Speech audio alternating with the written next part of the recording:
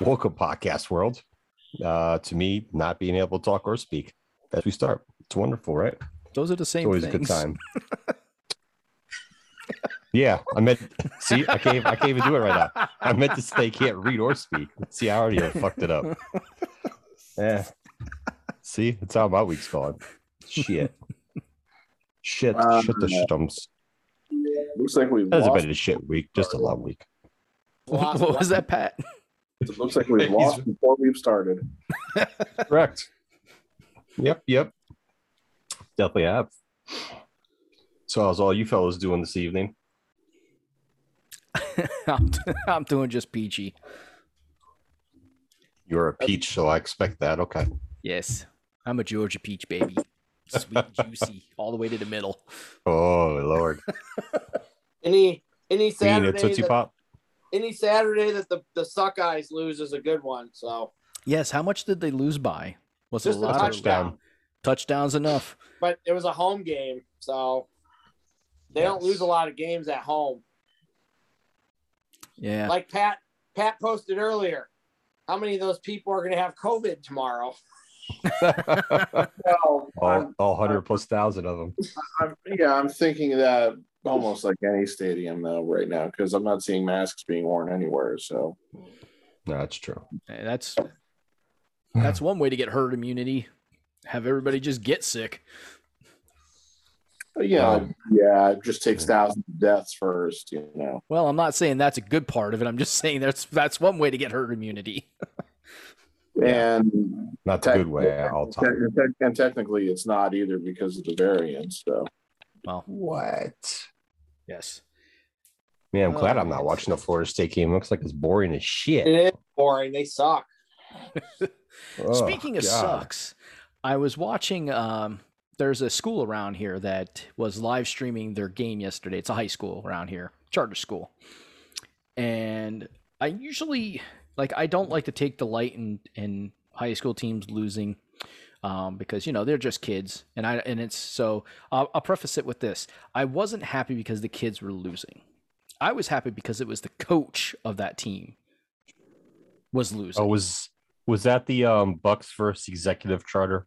Yes, it was. Yes, Marlon sent me that. I was watching a little bit on YouTube yesterday.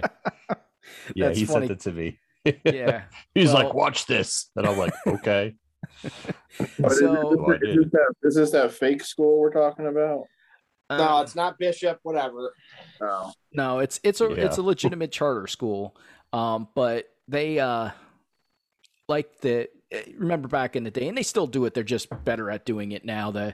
You had the Catholic schools that recruit, the players, and they're like, oh, come play for us. We'll give you a free scholarship to come to our school, and da-da-da-da-da. So the kids go to their school. And I know it still happens because one of my wife's cousins, The recruiting shit. Yeah. her cousin is the high school basketball varsity coach for a New Jersey school, Phillipsburg. And he had kids plucked from his program to go play for like Becca and Central Catholic. Of course. So Catholic that's kids schools in a do it. whole nother state that are getting plucked to come play. But so this school did it for their basketball program. They built a really good basketball program, and I don't know how far they went in the States. I didn't really follow it. I was just like, okay, be what it be.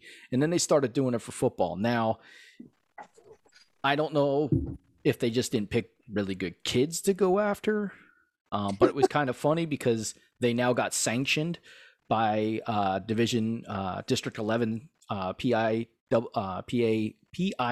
Sports. They got I forget what the heck I said sanctioned, but that's not the real word. That's not the proper term.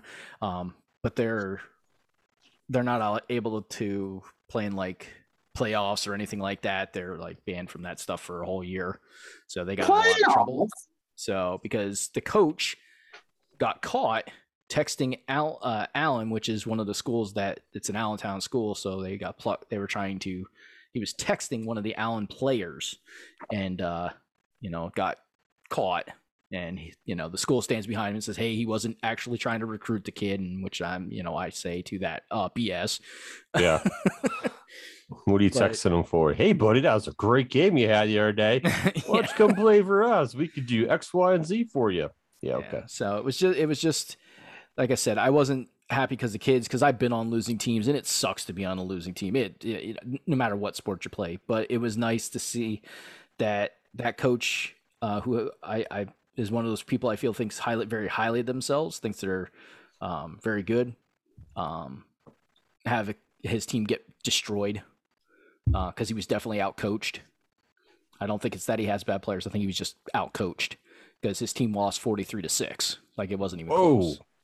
And his quarterback threw 2 pick sixes, and it was just a nightmare for that team. That's why I feel bad for the kids, but I don't feel bad for the coach. So, because that's rough. Like, that's real rough. But he had it coming. You know, he's also the same guy that coached one of their basketball teams in the league that I coach in, and kind of threatened me, so to say. And I was like, oh, okay, so like, interesting. The shit talking bullshit. Yeah, so it was just unfortunate for those kids, but yeah. Everything, like, and granted I was inside, but everything when I was in Chicago, you had to have a mask. There were, because we got to the show really early on Sunday, so we like sat in the parking lot for like 2 hours. You got to tell us where you were. Now you just segued into that. Our fans don't know where you were, man. You got to tell us, man. We know where you were. I went to wrestling. I went to the AEW pay-per-view last weekend. So nice. Which one was that? We were All Out. All Out. Okay. When we got there like 2 hours early. So I tried to like kind of lay down in the back seat and like kind of take a nap. And Nicole was like people watching. And they were like, once the doors opened, there were definitely people going up. And they sent me an email, guys. I got an email from the venue saying all the rules. And one of the rules is you have to wear a mask. All these people were walking up and having to go back to their car, walking up, going back to their car. Nicole's like, do they get, I'm like, I'm sure they got the email. I'm like, I got it. So the funniest thing she said to me is, she's like, Matt, there's a lot of really fat people here. Wow. Ouch. Well, there was a guy sitting behind us, a bunch of bigger guys. And they were like, the dudes were like, man, they're sold out of all the shit at the vendor. Don't they know that smalls and mediums, there ain't wrestling fans who are smalls and mediums, damn it. I mean, not everyone's a 4X either, you know. Yeah, but a lot of these, or whatever they wear. I'm not picking. I don't know what size you wear, motherfucker. I don't know what size shirt you wear. I know. It to you a few days ago. But I wasn't saying that size for that reason. I was just imagining that's probably how big these guys behind Matt were. He wasn't wrong, though. Like, his assessment in that statement was kind of right. Like, WWE and AEW are two different crowds. There's no kids there, guys. There was like 10 kids in the whole place. Yeah, so you gotta have the smalls for the girls. Yeah, well, most of the girls that were there were not small either. No offense. They might have thought they could fit in the small. Wow. I like my shirts nice and tight.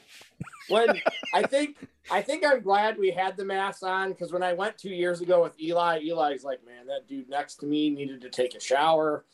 And Nicole was like, I didn't smell anything. And I'm like, that's because we had the masks on. So smell that horrible BO. That's great. It was the best. It was probably the best pay-per-view I've ever been to. Jeremy, like, I think before this one, the takeover I went to with you was probably the best one I had been to. Maybe the Money in the Bank that I went to with you and Pat, that one was pretty good too. But this one was like just that one where they, like, I don't know I don't really know if they're like, there's a wrestling war right now, but we're getting closer to that than we were 3 months ago. So that was the event where AEW kind of said, we're here and we're not going anywhere. Yeah. And it was really cool. Well, yeah. We'll find out if there's a war by the end of the year. Yeah. What I want to do is I want to take my son to go see AEW, because they come occasionally to. Oh, they're going to be in Bethlehem. Philly. They're going to be in Philly in October. Yeah. So I'll wait until they come to and they do a small show at the place in Bethlehem, because they come there. I know a lot of people that have gone to see them there already. There's one lady I went to school with. She's a huge wrestling fan, so anytime there's any small shows around here, she's going. She goes to the ones down in Philly too occasionally, but she definitely hits all the ones in Bethlehem. But yeah, I want to take him there. He's really gotten into like going to see stuff. Like Right, we went he to took Monster Jam. And Demolition Yeah, Derby. we went to or the whatever. Demolition Derby, you know, and so he wants to go see cool things like that. And so I think he'd really enjoy going to see wrestling live now. It was Yeah, it was the crowd there. The crowd there was a really hype crowd, and usually Chicago is one of the better like wrestling cities. Like usually the Mhm. crowd was pretty hype, and the crowd was pretty hype all night. So, and it was just like and I told Joe this earlier in the week. This is crazy. So in Chicago, in CM Punk's hometown, the night CM Punk wrestles again, 2 people get bigger pops than CM Punk in Chicago. That ain't ever going to happen ever again. Ever. So, like, when Cole and Daniel Bryan both came out, the roof blew off that place twice in like 5 minutes. That's Vader acting crazy. No, And- I was wondering where Pat. It was Darth funny Pat 'cause was that's- looking at. that sound Why- happened, and then Darth Pat turned around. I'm like, oh, wait a minute. I thought it was 2 different things Why going on Vader- at once there. Vader's rolling around on the couch. My ice maker can be very noisy, and the problem is it sometimes sounds a little too close to somebody knocking on the door, so Hmm. it's distracting. It's the strippers I ordered for you. Good to go answer that door. Darth Pat. I paid some good money for them, god damn it. You knew we were doing something. Yeah. Hence why I did it. Joe said you guys were talking. I have no problems, guys. I was jumping up in like a 5-year-old kid when Adam Cole came out. I was legitimately like screaming. Yeah, so I was like, yeah, we were probably like, yeah, he probably creamed his pants. I hope he brought an extra pair of underwear. You were giddy as a schoolgirl. Nicole said that's the happiest she's ever seen me at a wrestling event. So, and she's been to about 10 of them with me. I had Yeah, to go back and rewatch some of the matches they posted on YouTube. Just I because watched the whole thing. I watched the whole thing again, Joe. So I was watching that and doing the podcast at the same time last week. So I saw stuff, but there's a bits and pieces I missed, of course. No big deal. But yeah, there's definitely some stuff I did miss. But overall, yeah, I would definitely give that. Even with the Big Show match, I'd still give it an A+. It's all it was right. an A. It was an A for me. I can't pretend that the Big Show on QT Marshall didn't happen. So I mean, yeah, it happened. It's just whatever. It is what it is. He blew his load in that match. End of conversation. Whatever. Can you imagine, Joe, after I watched Pac and Andrade last night, if that match would have been there? Like, that match was the shit last night. Like, that match was a 4.5-star match on Rampage last night. The show was already really good. If that match had been there too, like, If they've been able to have that match, yeah. Oh, absolutely. there was actually a really good from about 9 o'clock till about 10:30 last night between SmackDown and Rampage. Like, the Edge Rollins match was solid last night, other than Rollins completely botching the Glam Slam the first time. So Yeah, I did not get a chance to watch any wrestling last night. I didn't even read the results from wrestling last night. I ended up getting a migraine last night, so that pretty much took care of that for me. I don't know. I don't know if they wrote Edge off TV so he can get drafted to Raw, but he got hurt by Rollins. So-called got hurt. He got hurt. So Finn came out as the Demon at the end of the night, Joe. Oh, did he? So it's Nice. the Demon versus Roman. So See, that's hard because he's never lost as the Demon. So I'm curious to see what they're going to do with that. and they definitely are like, they did a really good job at the beginning of the show too, Joe, of like like when Brock came out, he's like, Paul, why didn't you tell Roman that I was going to be at SummerSlam? Ah, he actually talked. That's funny. That's great. That is great. McAfee said, like, he said something like, if we had a problem and aliens took over the country, Brock Lesnar is the guy we want taking care of business. If you're picking a professional wrestler, probably. Yeah. If you're not picking a professional wrestler, I would not send Brock. Yeah, if No, you're picking I a think he professional said- wrestler, he's the guy that actually would come out of like his house with like an axe and a chainsaw and shit like that. And be like, yeah, I know how to would. use this goddamn shit. I'm fucking tearing it up. Yeah, I think he said He'd have a couple I machetes don't strapped to think- his legs and shit. Like, let's go, bitches. I don't think that's going to work against aliens. You know, they're aliens. I know it was Well, just But you know, McAfee. Okay, maybe a gun or two he'd come out with Yeah. then. It was just I'm sure he's got those too. McAfee being McAfee. Like, he's so different from all the other wrestling announcers because he's like a mark, and he like everything feels real with him. It doesn't feel like he's forcing it. It's just him being himself. So that's what all these announcers should be able to do. Just go out and be themselves. But most of them are robotic, and it feels like they're forcing stuff, or Excalibur just is annoying. Is he still doing I don't his mind announcing with Excalibur. his mask on? Yes. he always will. He never. He'll always do it like that. That's the one thing. Like when we were at the event, Nicole's like, man, she's like, it sucks. We can't hear the announcing. When I went back and watched the match, she's like, man, thank God I couldn't hear the announcing. Yeah, I didn't hear too much of it because we were doing the podcast, so I'd have to listen to it. was So it was bad. kind of cool in a certain aspect. Because JR definitely called Ruby Riot, and he called Paul White the Big Show. So Oh, he did. Yeah, I did hear that stuff. Yeah, when I you've don't been calling somebody by a name for 20 years, you know. Yeah, it is know, what it is. still, like, you're not, but that's not the person's name anymore. So, and Well, we can all admit that JR is getting old, and to Pat's point, yes, when you call somebody the same name for that long, it does happen to be a tendency, you know. But he does have to get it. He's got to get it together, man. You got to get it together, there, JR. when I went with you, Jeremy, when we went to that takeover, the Gargano Andrade match was like one like match of the year. Mm-hmm. The cage match with the Bucks and the I Lucha remember. Brothers is probably going to win match of the year from this event. It's probably Oh man, I messed up. Nice. Well, yeah, you're what happened? You're orange. What did Oh, you I do to pressed the your face? wrong. See, I pressed the wrong button. I wanted to turn down the light, but I pressed it to the. Oh, There he's we changing go. colors. He's a mutant. Kill I the wanted to mutants. get Kill the- the mutants. I wanted to turn down the brightness and the subtleness. There we go. Joe, do you like Daniel Bryan's like remixed music or not? Like, I like it, but Yeah, I do.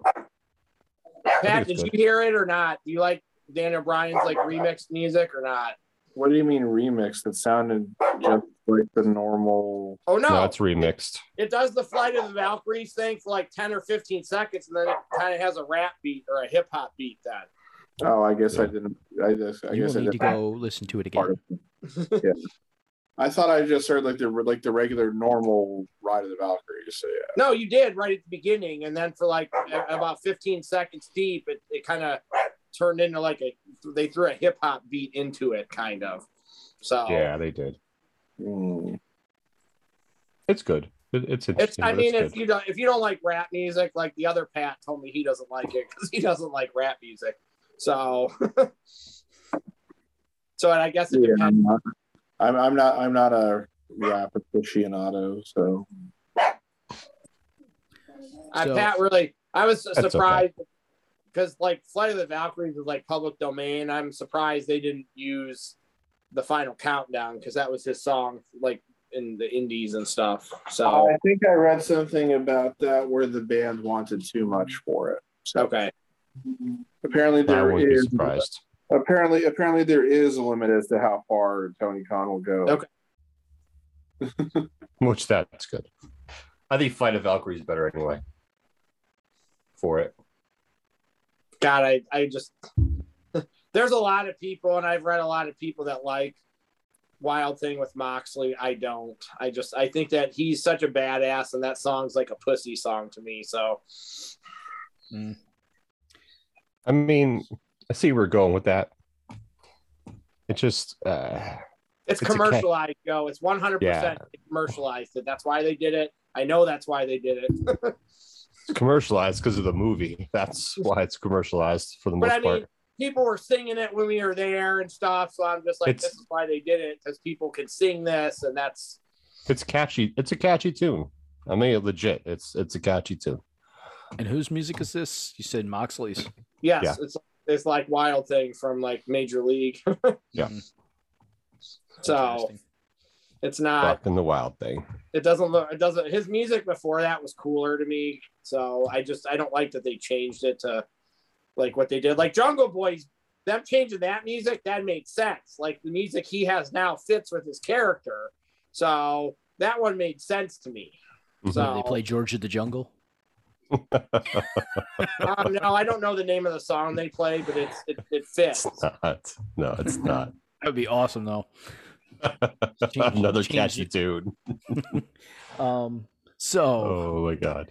Since we're all music lovers here, all different music, but you have to. I think it's important that you guys watch on Netflix. There is a Clive Davis,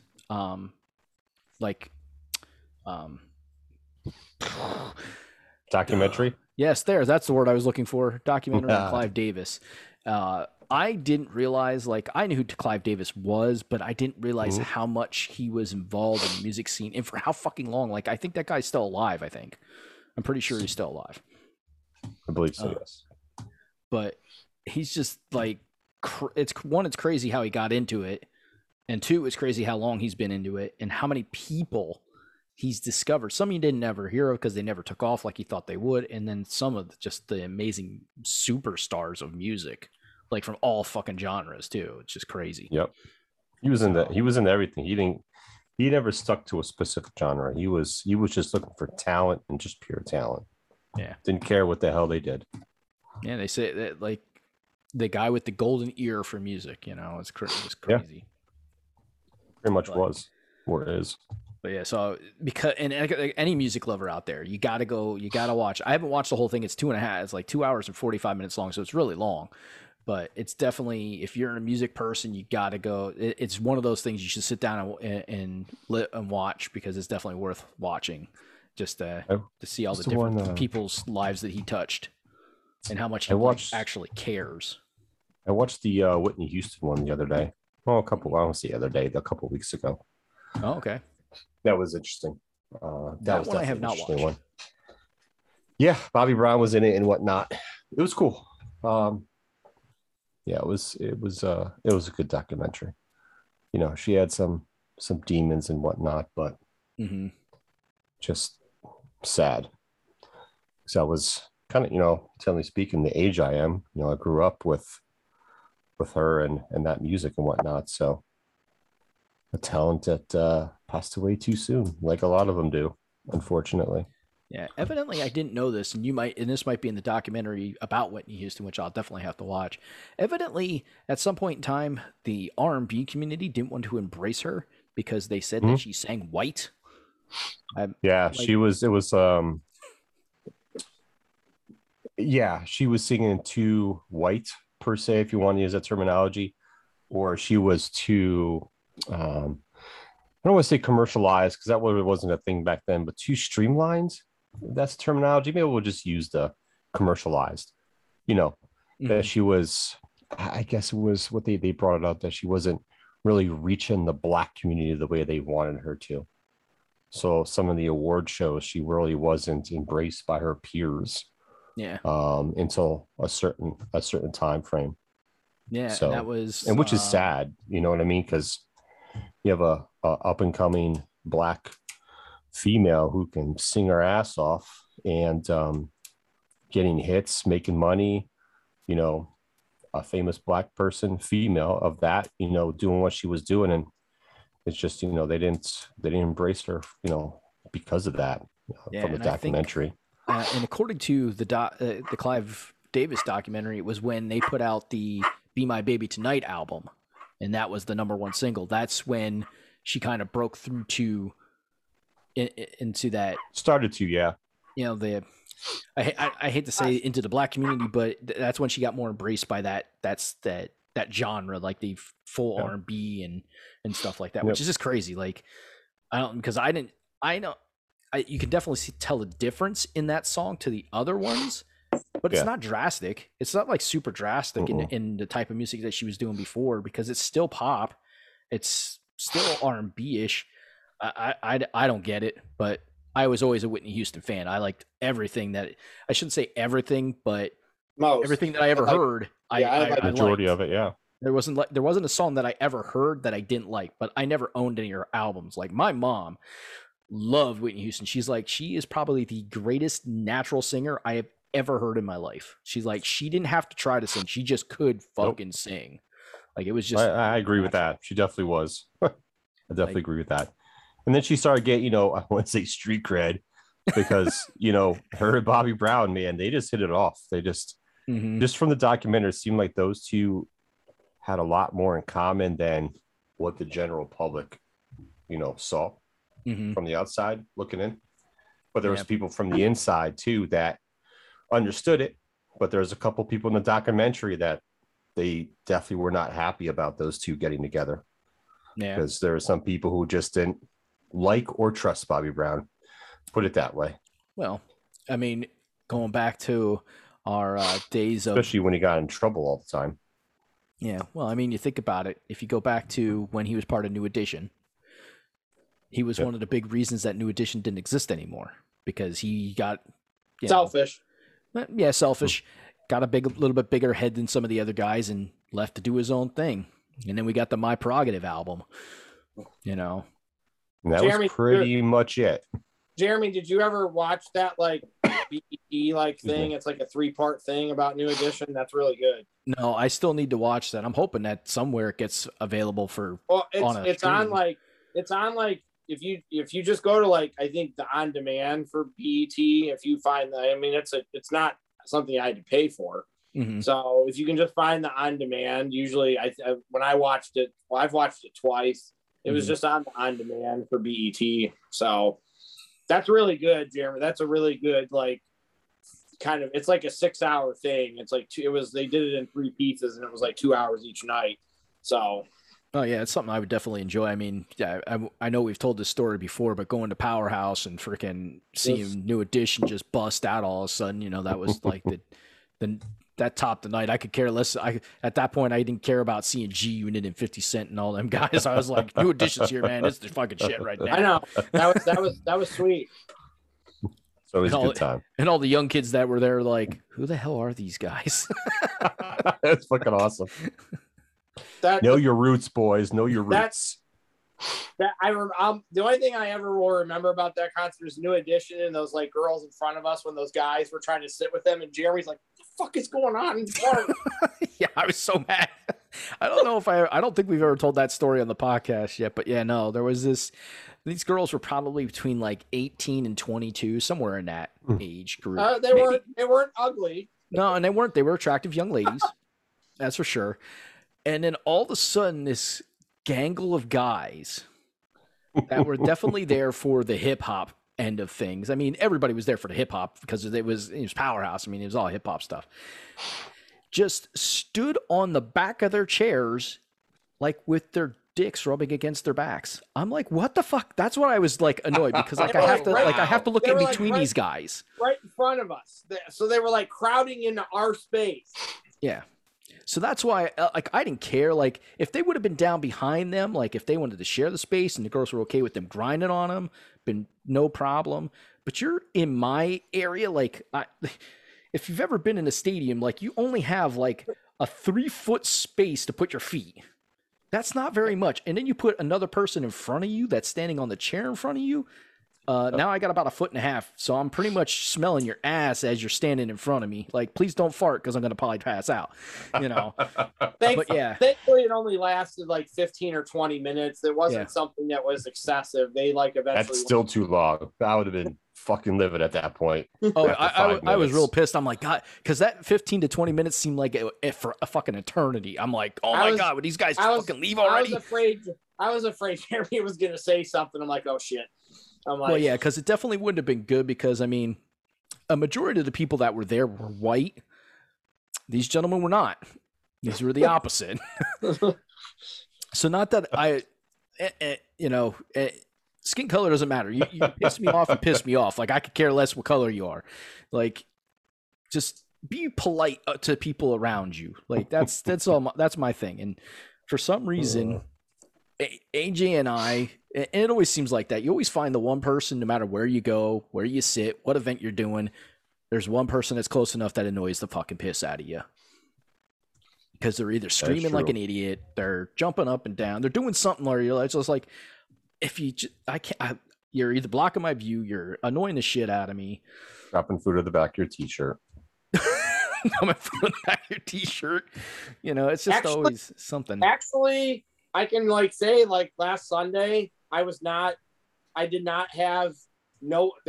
idiots anywhere around me. It was actually a pretty good surrounding people. There might have been one drunk person there. There was one guy during the CM Punk match that kept chanting for CM Punk, and he was losing his voice. So it was not good. We're like, just stop. No more. You can barely talk.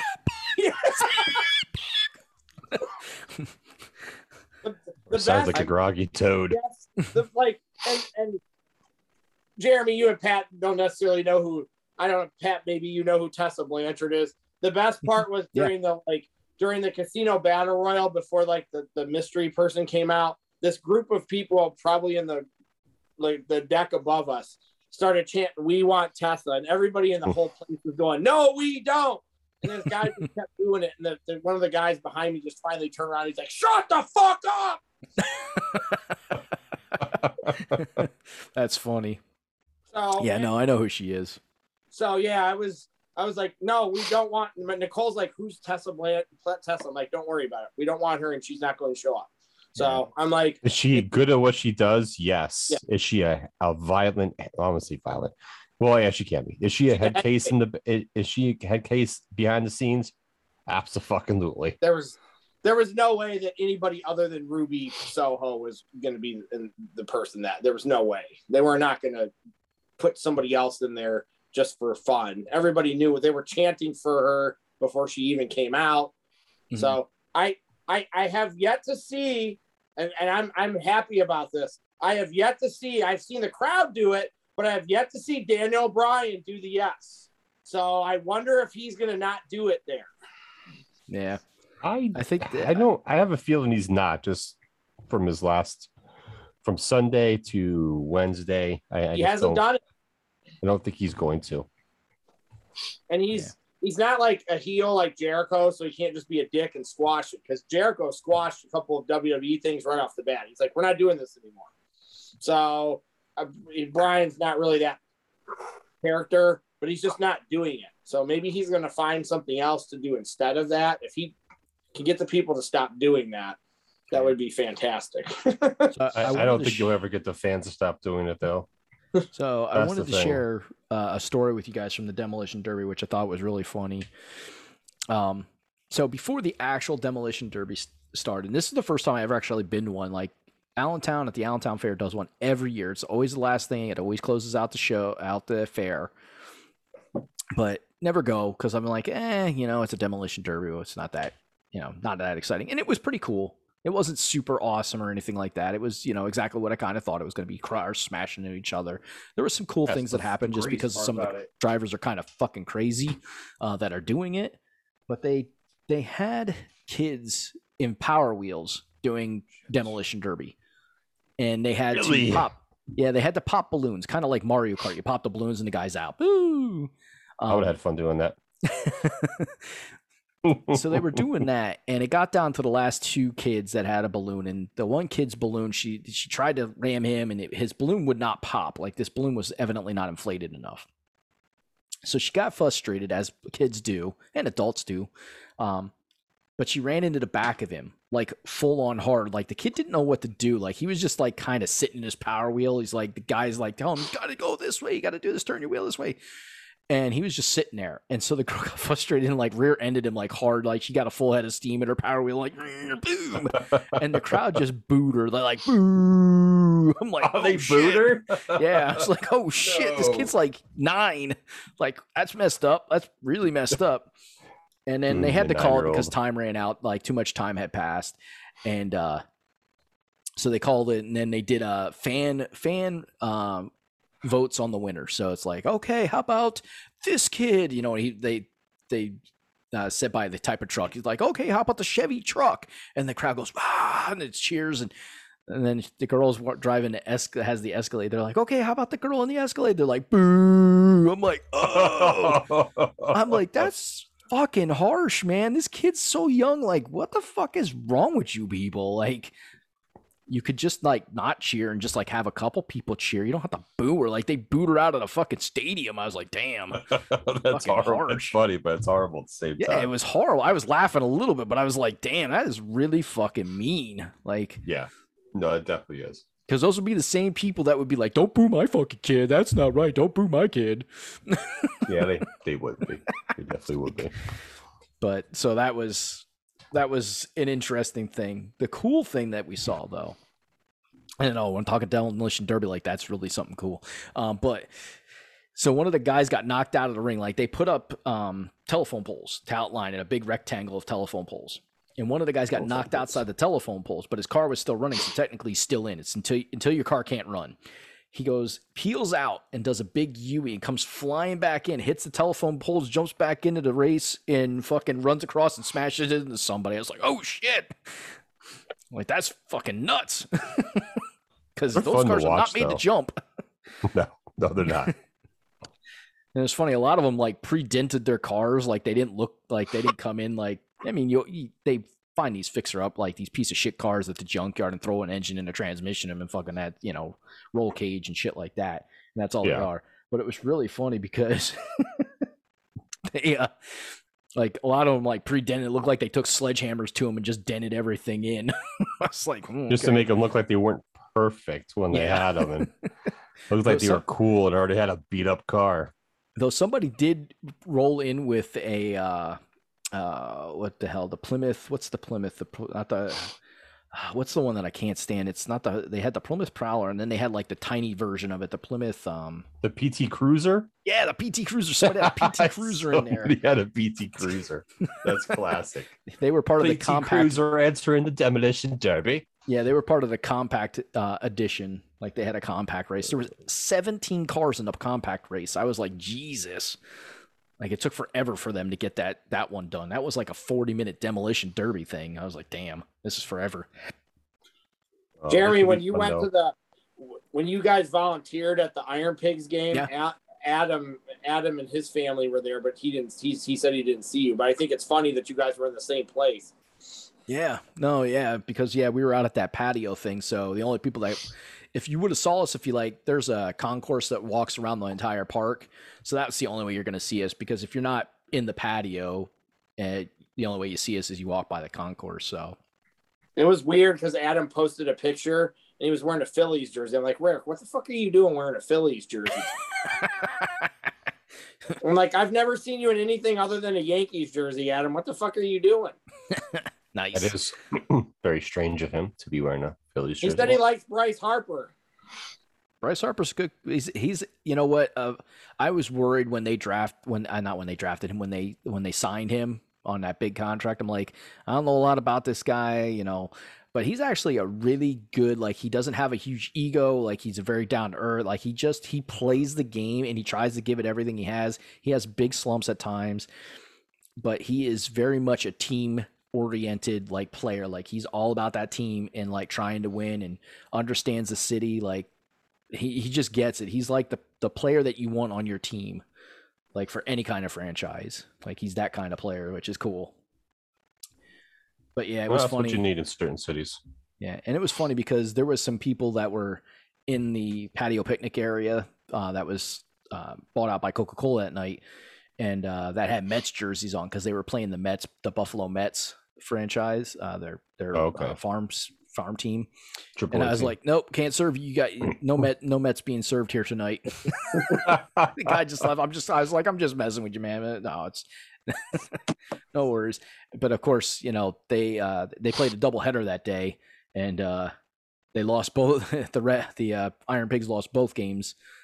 In the second game, they got smoked. Like it was not even close. They got crushed. So yeah, it was not good. What's that? That's a typical minor league doubleheader. Yep. Yeah. Seen a lot of those.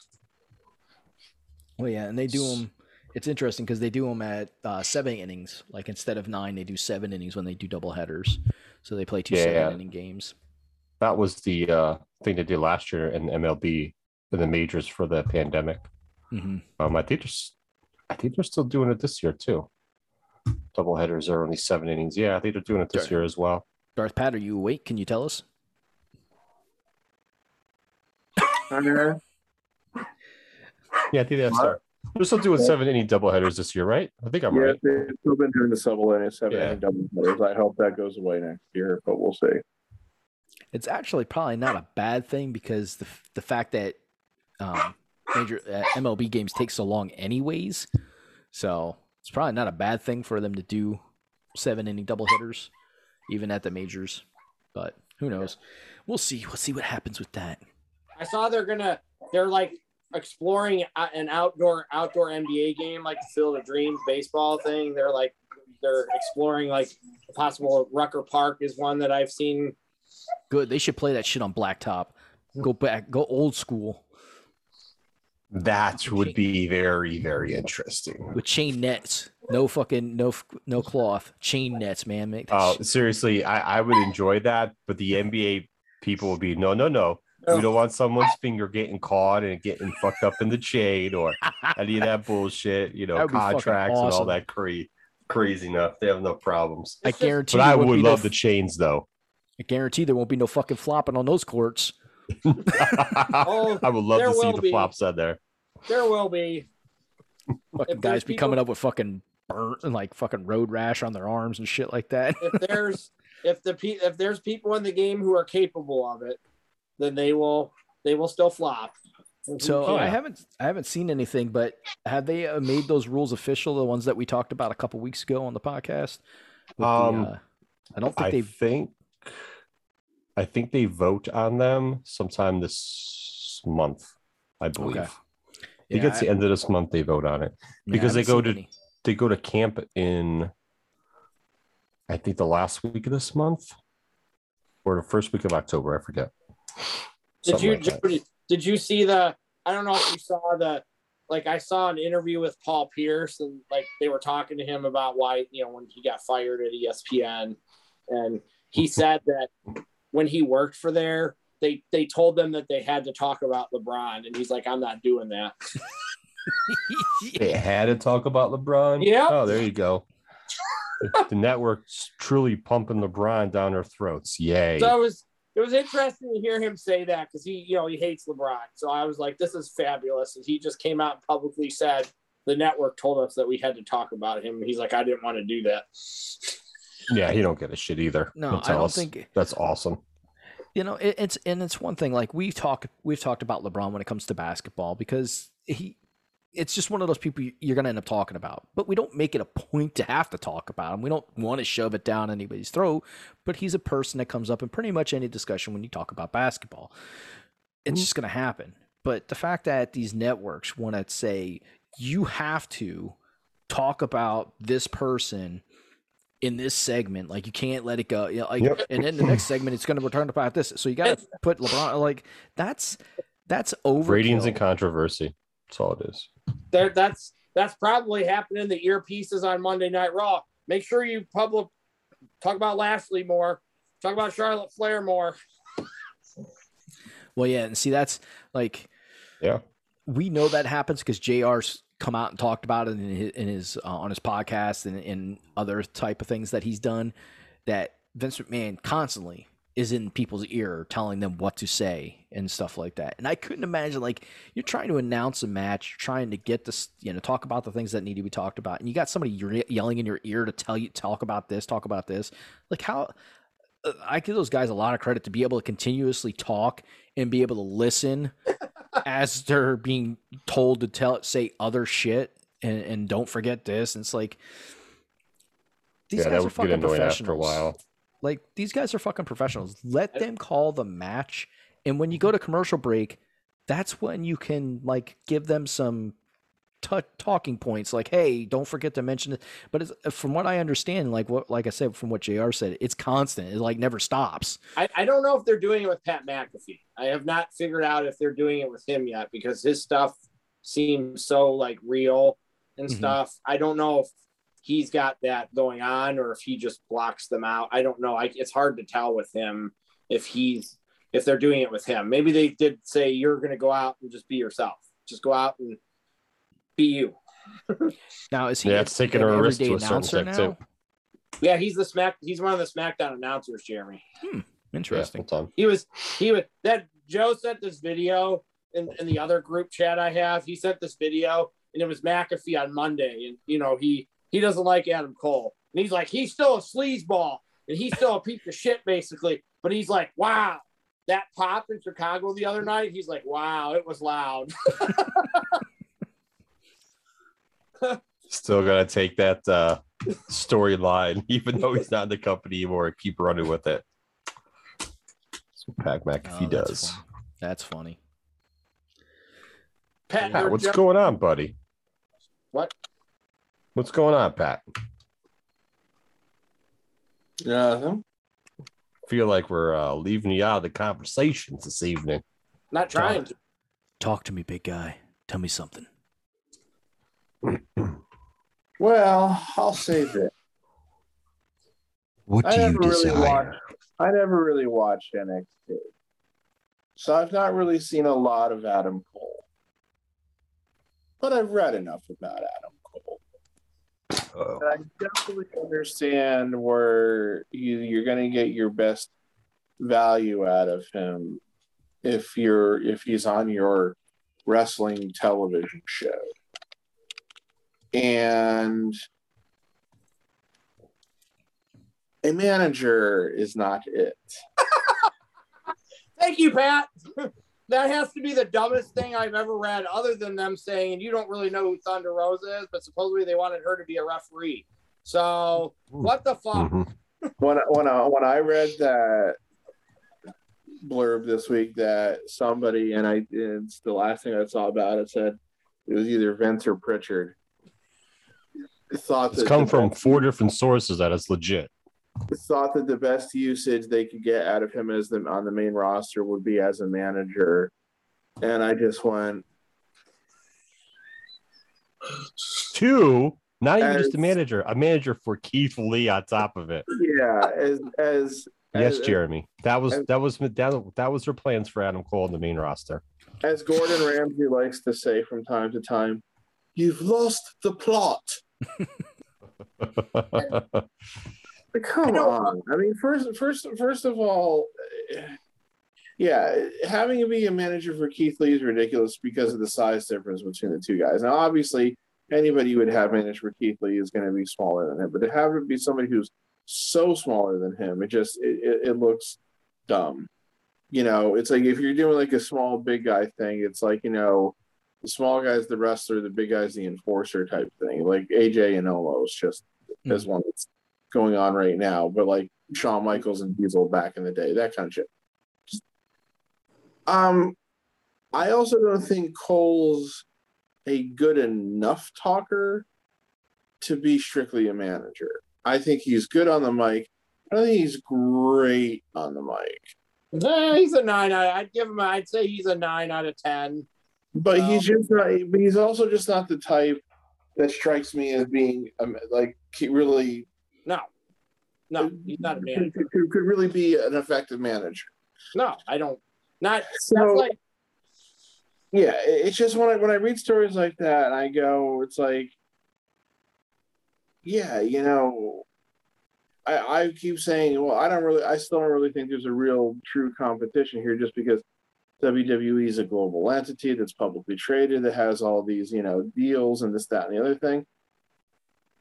But goddamn, they're doing everything they can to make it a fucking fight by doing stupid shit like this. And you know what? Maybe Adam Cole would have decided he wanted to go to AEW anyway, even if they had pitched him like, we're gonna give you a year and a half long reign as Universal Champion. Maybe he still would have bolted.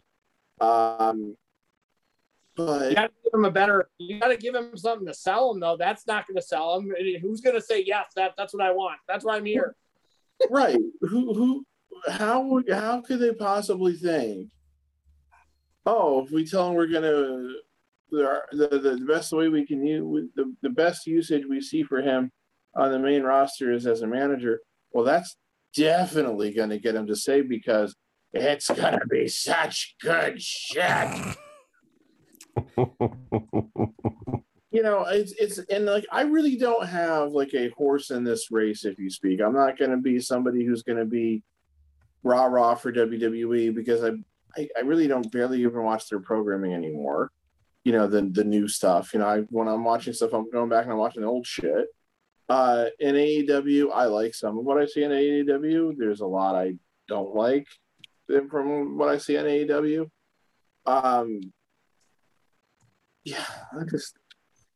You can't let guys, even if you want to try to make the argument, oh, well, they're not really that well known. They're just niche talents. They're only known to the smart fans or this or that. You still can't afford to let people like that just be like bailing from your company. So I don't know.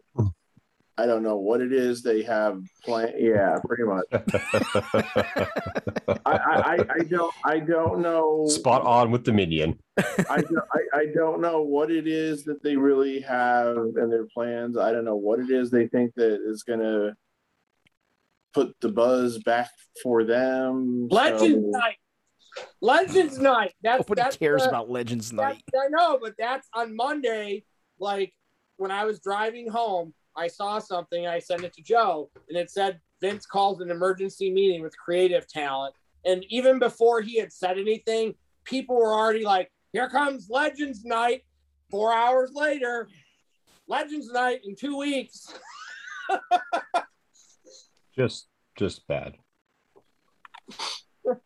And Brock Lesnar, unfortunately, for as much as people like Brock Lesnar, that's not going to swerve anybody, because that's not going to do it for the whole product. It's only going to do it for one specific show. The only person that they can bring back that can do that is Dwayne, and Dwayne's going to come back for a week or two or a month, and he's not going to come back and stay. And they don't need short term something. They need some kind of long term like guy that they can say, okay, you're back for good. Like John Cena, it was cool that John Cena came back, but he came back for 6 weeks. Like, it's not like he's staying, and it was cool for the buzz, and they sold merchandise, and we got to see Cena, but he's gone again. So, like, they don't have anybody, like, that they can just go be like, here, Undertaker's too old. Shawn Michaels isn't going to wrestle anymore. Triple H just had fucking surgery or whatever, had an issue with his heart. So, they don't have these people that they can just, and they haven't built up the right people. So instead of a tag team title match, which we were supposed to have on Raw Monday night that they announced, now we changed it, and we're going to have Lashley and Randy Orton fight for the world title. So, yep.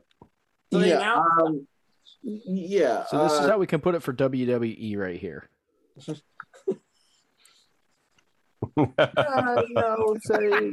I can't say that again, because again, they have such reserves and stuff built up through their international deals and stuff like that. I wouldn't say they're doomed. Yeah, I wouldn't go. It's not like they're in danger of going out of business if AEW were to start beating them in the ratings. This isn't like a repeat of the Monday Night Wars, but it could possibly conceivably get there if like USA and Fox were to start getting pissed off, and we've heard little rumblings about that. So Yeah. But yeah, the Triple H thing. When I saw that headline, I went, what? That's what happens when you work 24 hours a day, 7 days a week. Well, that's the thing. You know, we can, of course, you can speculate as to what caused that, and you'd probably be wrong about it, and you're never going to hear the whole thing. And, you know, you don't deserve to know the whole story anyway, because it's somebody's private medical conditions and everything. But the first thing that went through my mind is, holy shit, Vince took away his toy and he had a fucking heart attack over it. Oh, Jesus. So, I mean, like, that's not good. You know, just the whole situation seems to be a fucking mess right now. I just, and here's the thing too, again, we always kind of, I think we come to the conclusion that it was like, well, nothing's going to change until Vince dies and blah, blah, blah. And I'm not so sure that that's going to matter. I just, they could be putting themselves in such a place where, you know, it just, you know, they might just like sell right away. And, you know, it was like, who knows who actually has like, you know, power and authority right now, like, you know, because it's not really sounding like it's Triple H and Stephanie even anymore. So I just don't know. I don't know. It's a very weird situation, and it's a situation that I really can't believe they're in, because I just didn't see something like this happening. Did you see where Foley like said that the younger guys, they don't want to go to WWE, they'd rather go to AEW right now, and like WWE wasn't happy with him for saying that? Yeah, because they're right. He's right. You can't criticize the company. How dare you? And then Booker T like backed up Foley to boot. Booker T like stood in Foley's corner on that one. Well, and Booker T can definitely say that because he's got a lot. He's got the young guys coming up through his fucking gym, you know? Yep. He knows where his guys want to go. Vince is a businessman. We've talked about it. He's a businessman, and that's what he is. He's a dick, but he's a businessman, and sometimes you do need that businessman. And I don't know, you know, the other one has only been around for a couple years, but Tony Khan seems like he cares. So, and I think when people's perception of you is that, then you're more likable, and he may not make the right decision somewhere, Pat, because somebody's in his ear or whatever. But he gets picked on a lot. I see a lot of negative stuff about Tony Khan. He's a nerd, and he's a huge wrestling mark. And these people, Tony Khan gets picked on because, you know, he's the son of an ultra rich guy who looks like he got beat up every day at lunch, you know. But like, I watched the media scrum with Adam Cole. I watched the media scrum with CM Punk. Like, those guys want to be there because Tony Khan seems genuine to them. Like Adam Cole and Tony Khan like hugged each other at the end of the scrum because Tony Khan said, "You're the one person I was afraid of during the Wednesday Night Wars, and now you're on my team." So, and Punk was the best thing Punk said was he said that they asked him, they said, what do you think about Adam Cole and Bryan Danielson coming here? And he's like, I don't mean to be lewd, but he's like, I got a boner. Nice. That's disgusting. It's because the people that's like Punk being Punk. Like that's him being himself. Yeah, and the wrestlers in AEW are having fun. Most of them are. They are. I think they are having fun right now. Maybe it may not be that way in 2 years, but right now. There has been Brian Cage's wife. Yeah. Okay, Brian Cage's wife is not happy. So Brian Cage is not happy either. Hasn't been very thrilled because I was listening to Busted Open the other day, and Bully Ray was talking about, you know, you could see in the faces watching TV shows. You could see in the faces of the guys on WWE are doing their job. They don't look like they're having fun doing it, but they're doing their job. Mhm. Whereas in AEW, those guys are coming out and you could tell that they're having fun doing what they're doing.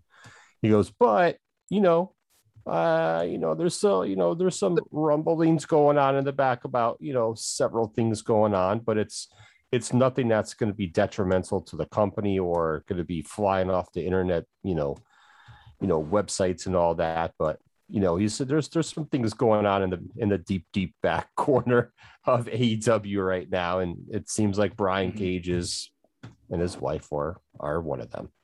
Yeah. Well, I mean, it's going to happen. You can't. So would you guys? You can't 100% avoid that. It's going to happen. Yeah. Would you guys say there's currently a shitstorm incoming at WWE? I don't know. I don't really know if there's a shitstorm because again, we don't know what they do. So that's the whole thing. But so a year ago, 6 months ago, there was nothing like in the backdrop for WWE. Now there's some footsteps. They're not loud. Nobody's galloping yet, but there's some footsteps back behind them. They can hear the footsteps a little bit. Right, and I don't mean a shitstorm coming from like AEW. I just mean internally a shitstorm, like at WWE. Right? Yes and no. We'll see in regards to that. I think it's the biggest thing is that WWE is not going to go back to any ruthless aggression or any of that attitude era, and they don't need to. They don't. Which they don't. They don't need to go that far back or that crazy like they used to. But they are just more of a business than they are a professional wrestling company. It's been like that for years. But their main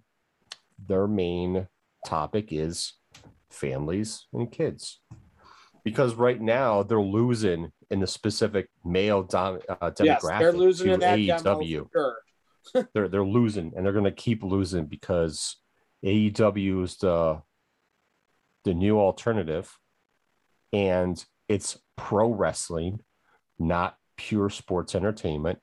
Mm-hmm. It's like 80% pro wrestling and 20% sports entertainment sprinkled in there, but they're doing a more of a pro wrestling show in regards to that. And I might disagree on that breakdown, but that's fine. If you're going to go with the Spot Fest stuff, yeah, I get that part too. It's not just Spot Fest. You still have a lot of ridiculous characters who would never in a million years be on WWE TV either. Well, I mean, you have a Repo Man, so I wouldn't put it past any organization to do stuff like that in Red Rooster. But AEW's for males. AEW's for us. It's not for kids. They don't give a shit. Yeah, but those are bad gimmicks, but well, still though, that's what they did. AEW is just not for families. You could take a family there. You could take your kids there. I've seen kids there. I'd take my son there, but it's not meant for that. And you could definitely tell it's not meant for that based off MJF's crazy ass his promo he did on Wednesday night. His promo on Wednesday went too far. Here's on the flip side. There's a lot of people who don't like it and a lot of people who didn't really mind. But at the end of the day, MJF still had to get approval from Pillman, his sister, and his aunt to even go that far. Well, so I know, if they allow it, it's kind of like, yeah. It was very Bubba Ray heat wavy, Joe. Right. Well, it definitely was. That was the thought that I had going through my head the whole time watching it. I'm like, it almost felt like it was a ripoff of that, especially when he starts doing the whole, "Oh, you want me to come down there" part? And I'm just like, no. I mean, flattery. Sometimes that's the best. Like I saw a 2-minute thing, and somebody took actual sequences from the Darby Allin CM Punk match and the Bret Hart 1, 2, 3 Kid match, and there were 4 sequences that were done exactly in both matches. That's not bad. That just means CM Punk went back and said, "Hey, I remember Bret doing this. This stuff is cool," and that's mimicking something too. And I don't think that was bad. And they were exact sequences, guys. I saw the video. It was move So for did I. move, the exact So did I. stuff. But that's Yeah, I not, watched Bret that. Hart's one of the best wrestlers of all time. You want to go back 20 years and steal a Here's- little bit of his match? Here's the problem, though. A wrestling match and a promo are polar opposites, especially Heat Wave back in the 90s compared to all the shit going on politically correct in the world right now to start bringing up abortions and shit on national television. Yeah, Jeremy, it went that far. So, and what was the other thing? I laughed at it because I thought it was funny, but I was like, oh man, you're going too far. Well, he When said he started swallow. talking about his mom's like producing Drugs. babies, and the one she did do is she did swallow when it came to you. And I was just like, oh my god. Yeah, I did chuckle because it was funny at first because it brought me back to the 90s. But at the same point, I was like, oh shit, he's gonna get fucking ringed for that. But MJF doesn't give a shit either. He'll take the hardcore heat like that and just keep running with it.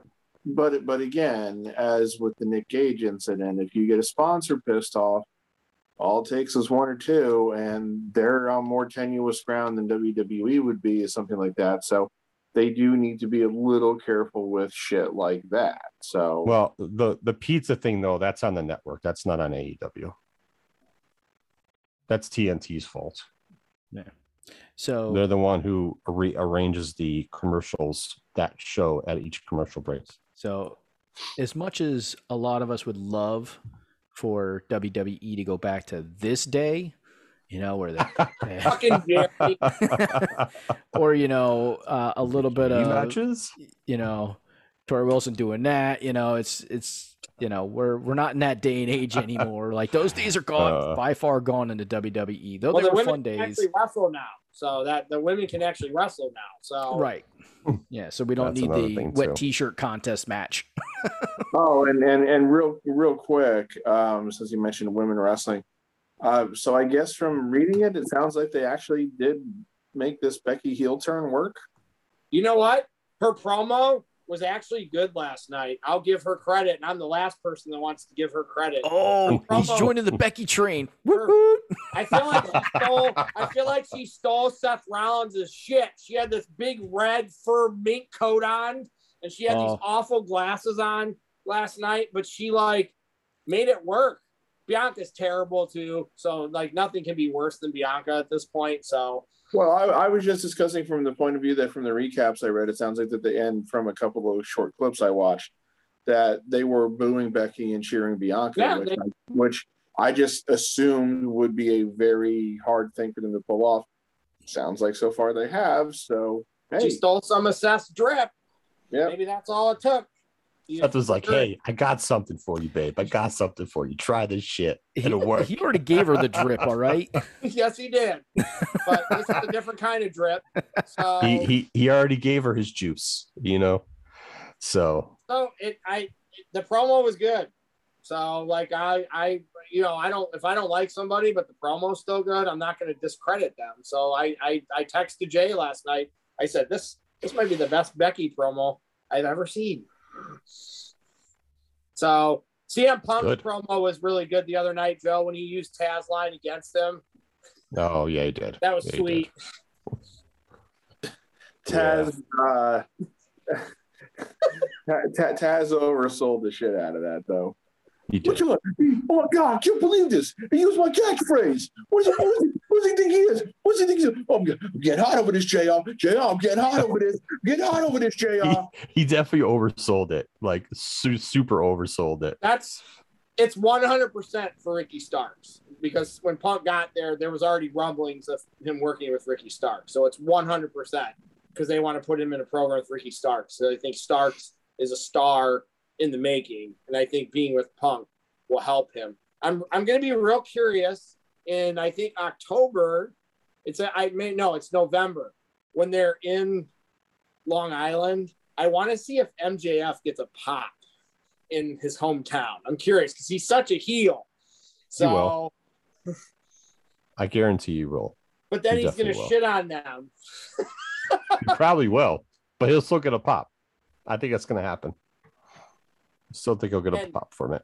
And like Jeremy, because you don't like, I don't know if Joe told you on the when you guys did it last week on Rampage, or it was either Dynamite or Rampage, where Miro, like Rusev's character, he's the Redeemer, and the guy Eddie Kingston was fighting him was like, "Redeem these nuts." Nice. And they have a And they shirt already. They got that shirt out already that says "Redeem these nuts." Came out that night. So I had to find a pic of this coat that she was wearing, and Yes. those sunglasses are ridiculous. Like they're Yes. almost the size of her face. But you know what? Love the jacket though. Yeah, the That's jacket's how you cool. That's how you get heat, though. You come up with the most ridiculous looking costume and you get heat. Just ask the Young Bucks. They've been doing it for 2 months. So Yes. It was a nice jacket. that outfit Glasses were a bit much, ridiculous. but But it's good. It's ridiculous good, not ridiculous bad. Yeah. So- it is ridiculously good. See, I watched. I want to say most of Dynamite on Wednesday. I definitely didn't watch the Moxley match at the end because I just didn't give a shit about They watching beat wrestling. the crap out of each other. So Yeah. One part of the show that I did not like was when the Elite came out for their promo. okay, well, I thought that was awesome. Here's why. First of all, Cole has to get heat on an announcer. Why? Stupid. He's never going to wrestle the announcer. I know that they've been doing the whole thing for months with Shivani and Brett, but for Cole to even acknowledge it as a way to just try to get heat on himself because he's picking on poor Tony Schiavone, who everybody likes, kind of stupid. Not everybody needed to talk during that promo, but I think Omega should have been allowed to talk longer before Brian came out. And then once Brian came out and they had the inevitable beatdown, I was glad to see that guys were coming out to help him and everything because, endless, heel gang on one face beatdowns gets tiresome. But once again, I did not need to see fucking Marco Stunt come down as if he's going to be able to do anything against anybody. Even against I the knew he Bucks, was going with the Marco Stunt thing. even against the Bucks who are smaller guys. It's like, I'm supposed to be scared when I see that fucker come running down the fucking aisle. And then of course, Brandon Cutlet with his with his spray thing. Yes, I'm just gonna go Cornette on him too because I think he's a waste of time. Cornette calls him Brandon Cutlet, so I think that's funny enough. But what I'm saying is I wanted to hear the heels talk a little bit longer before Brian inevitably came and interrupted. I mean that's fair. And Brian's there on the mic. He's nothing special, so he's never really been anything special. He's going to come out and do what he's supposed to do, and that's it. So yeah, that was like one of the big moments of the pay-per-view. That's fair, so Pat. I felt like it didn't get enough time for them to follow up on it on the next show. That's basically what it was. Okay. I definitely, other than MJF going too far in the promo, I really liked most of that stuff between him and Pillman. Maybe this will give Pillman a chance to, shine a little bit because no offense to his tag team partner, but his tag team partner is just, he's an idiot. He is, as they said from the old Monty Python routine, he's basically a wafer thin mint. He's a wafer thin mint. Oh, He's a swizzle stick. He's a nothing. He's a piece of cardboard. Swizzle stick. I like swizzle sticks. He's a piece of cardboard. If you're looking at him from the right angle, you won't see him. So it just, I don't think much of him. So I would like to see a program between MJF and Pillman. But I also, of course, was seeing the advertisements for Cody coming back again, and I just went, can't he just stay away? Pat, do you not like Don Callis? He's annoying. He's just annoying. But I remember he talks too much a lot of the time. I remember hearing him when they put him on the mic in the last year or so of ECW, and I thought he was kind of funny and stuff then. But now he just comes off as annoying and unnecessary. So that's when Kenny first won the belt. Callis annoyed me because he was talking when Kenny should be talking. That's leveled off. He doesn't talk as much as he used to. So, and he's a stooge. Like when Christian calls him a carny piece of shit, that's exactly what Don Callis is. He's a carny piece of shit. So well, the whole thing then is if he's not going to talk, then there's no point in him being there. They have enough stooges, so they need to get rid of Gallows. Anderson can stay, but Gallows, I get rid of him. They're going to get rid of them because Adam Cole has not referenced either of them yet. So I feel like they're going to get rid of them. Well, they're technically not on the AEW roster for one thing, right? Right. Nope. They are not. And so what have they actually done? I know Anderson had a match against, wasn't it Moxley a few weeks back, but it seems like they serve absolutely no purpose. They're stooges. That's all they are. And I do think because Cole keeps not referencing them, somewhere that's going to – the whole thing with Cole now is they're going to slow burn this for 2 years, but he's going to turn on them eventually. And that's going to be their biggest storyline they're going to have because they kicked him out of the Bullet Club and all the hardcore wrestling fans know that happened. So eventually he's going to turn. And that's going to be a huge thing for them when he turns on the Elite because it'll happen, right, Joe? It's going to happen. It might be 2 years from now, but that's a huge. It'll be a slow burn for that. It'll be him versus Omega. Here's my thing with the Tony Schiavone thing. I get where Pat's coming from. Here's my thing with it. Not that it didn't bother me either way, but to reference that, what's the end game? Is this just a one-time thing where he says this and that's it? Because if it is, then it was like, you got cheap heat. Okay, great. It made more sense to me if there's an end game for it, especially if Britt was like somehow becomes part of the Elite as the female, the female wrestler of the Elite. That would make more sense if they do something down the road with that. But if this is like a one-time thing, then it's kind of like, okay, cool, you yelled at him. And that did what? People booed you. That's what you wanted? Great. One-time thing, awesome. It kind of sucks because I would like to see something more done with that than just yelling at an old dude one time and being done. She could be. They could put her in the Elite. I don't know if they would, but they could. But I don't think that's a storyline they really have to. No, I don't really want her have to do as well. I don't really want her because when Becky and Seth were together, it was stupid. So it basically ruined Seth's face run right there. Yeah, so I don't think they're ever going to put those two back together again either. It was because that was for two reasons. One was because she was more over than he was, and two was because they put him up against Baron Corbin and Lacey Evans, who have only ever had go away heat. So, yeah. So Pat, I'm assuming you saw the not that. We don't know what to make of it, but you saw the thing where Kevin Owens like tweeted the coordinates for Mount Rushmore and then took it off, and that used to be the name of his faction with Adam Cole and the Bucks. My opinion on that is this: he probably can't get any better than what he is in WWE right now. I don't know about right now. They took his match. He wasn't even on TV last night. He was supposed to be. No, let me rephrase that. He probably can't get better on WWE than he already has been. Correct. That's true. Like, I don't think he'll ever get back up to like carrying a belt, right? Or carrying one of the top belts. He's not the type of big man Vince McMahon wants right now. Oh, it's just I just can't see him getting there. I don't think that going to AEW now. No. I don't even know. I don't even know if going to AEW in 4 to 6 months is a good idea either. We'll have to see. We'll have to kind of see what AEW does.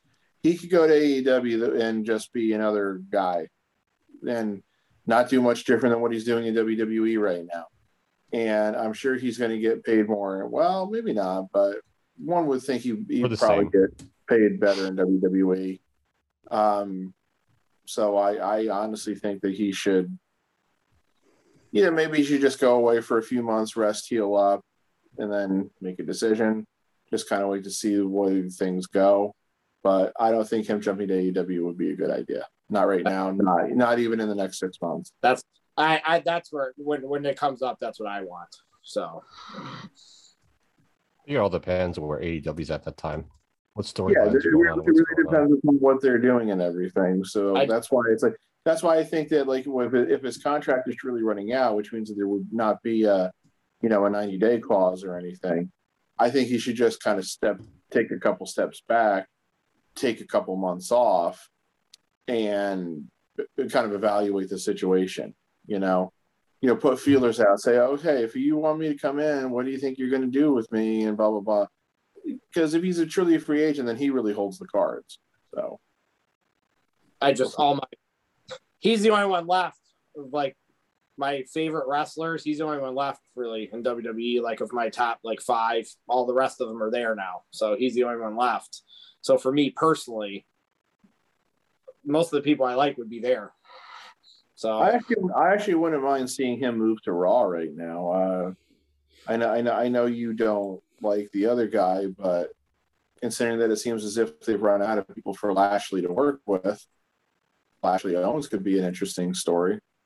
They could put on some. I think they could put on some decent matches. So, well, yeah, I mean, Owens doesn't have bad matches with anybody. So right, that's what I mean. So I think he'd be a good guy to work with. Get traded. Maybe he'll get traded then because the draft is in like 3 weeks. I think. Yes. So, and they have to move Drew to SmackDown. He is so pointless on Raw right now with that clause and everything. So, I mean, yeah, they could always rewrite that in an instant. And I think moving Drew to SmackDown. I think Edge is going to Raw. I think he got hurt. They wrote him off TV, and he's going to get drafted to Raw. Edge can take a few months off, though. I mean, like they could still draft him to Raw, yeah, but he doesn't like have to show up on Raw right away. So we can talk about football or something else. We talked about wrestling enough. Pat even chimed in, so I was hoping Pat would chime in at least. All right, so we have football. Yes, so this week kicked off the official start of the NFL season, and this is something I've been waiting to talk about. So I'm glad we got together today and get a chance to talk about this. I'm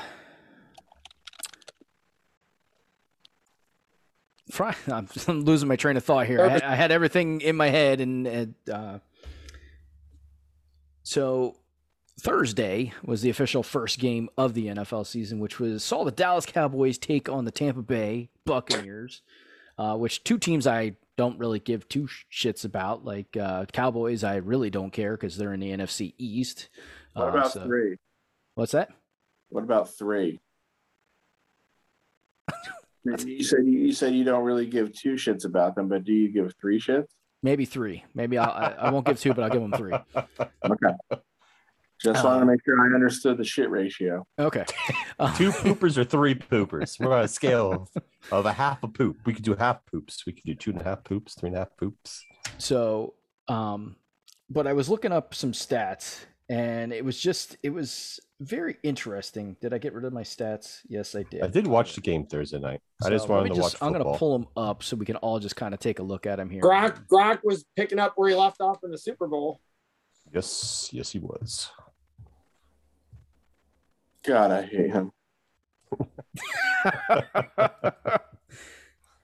Why do you hate him, Pat? He's awesome. Knuckleheaded idiot. He's made a bunch of very, very sexist comments in the past. There's actually is a lot of people that love him, and there's people that don't like him either. Yeah, he rubs me the wrong way. I think the funniest thing I ever saw with Gronk was when Cena did the spoof of him on SNL. All right, so he does good commercials though. I love Gronk's commercials. So as we can see, the Buccaneers did win. They barely won, but they did win. A win is a win. Game. So, especially in the NFL, even with an additional game. Yep. Dak Prescott threw for almost 60 times. He almost threw 60 times. It was freaking crazy. Like that's an exorbitant amount of freaking passing for any quarterback.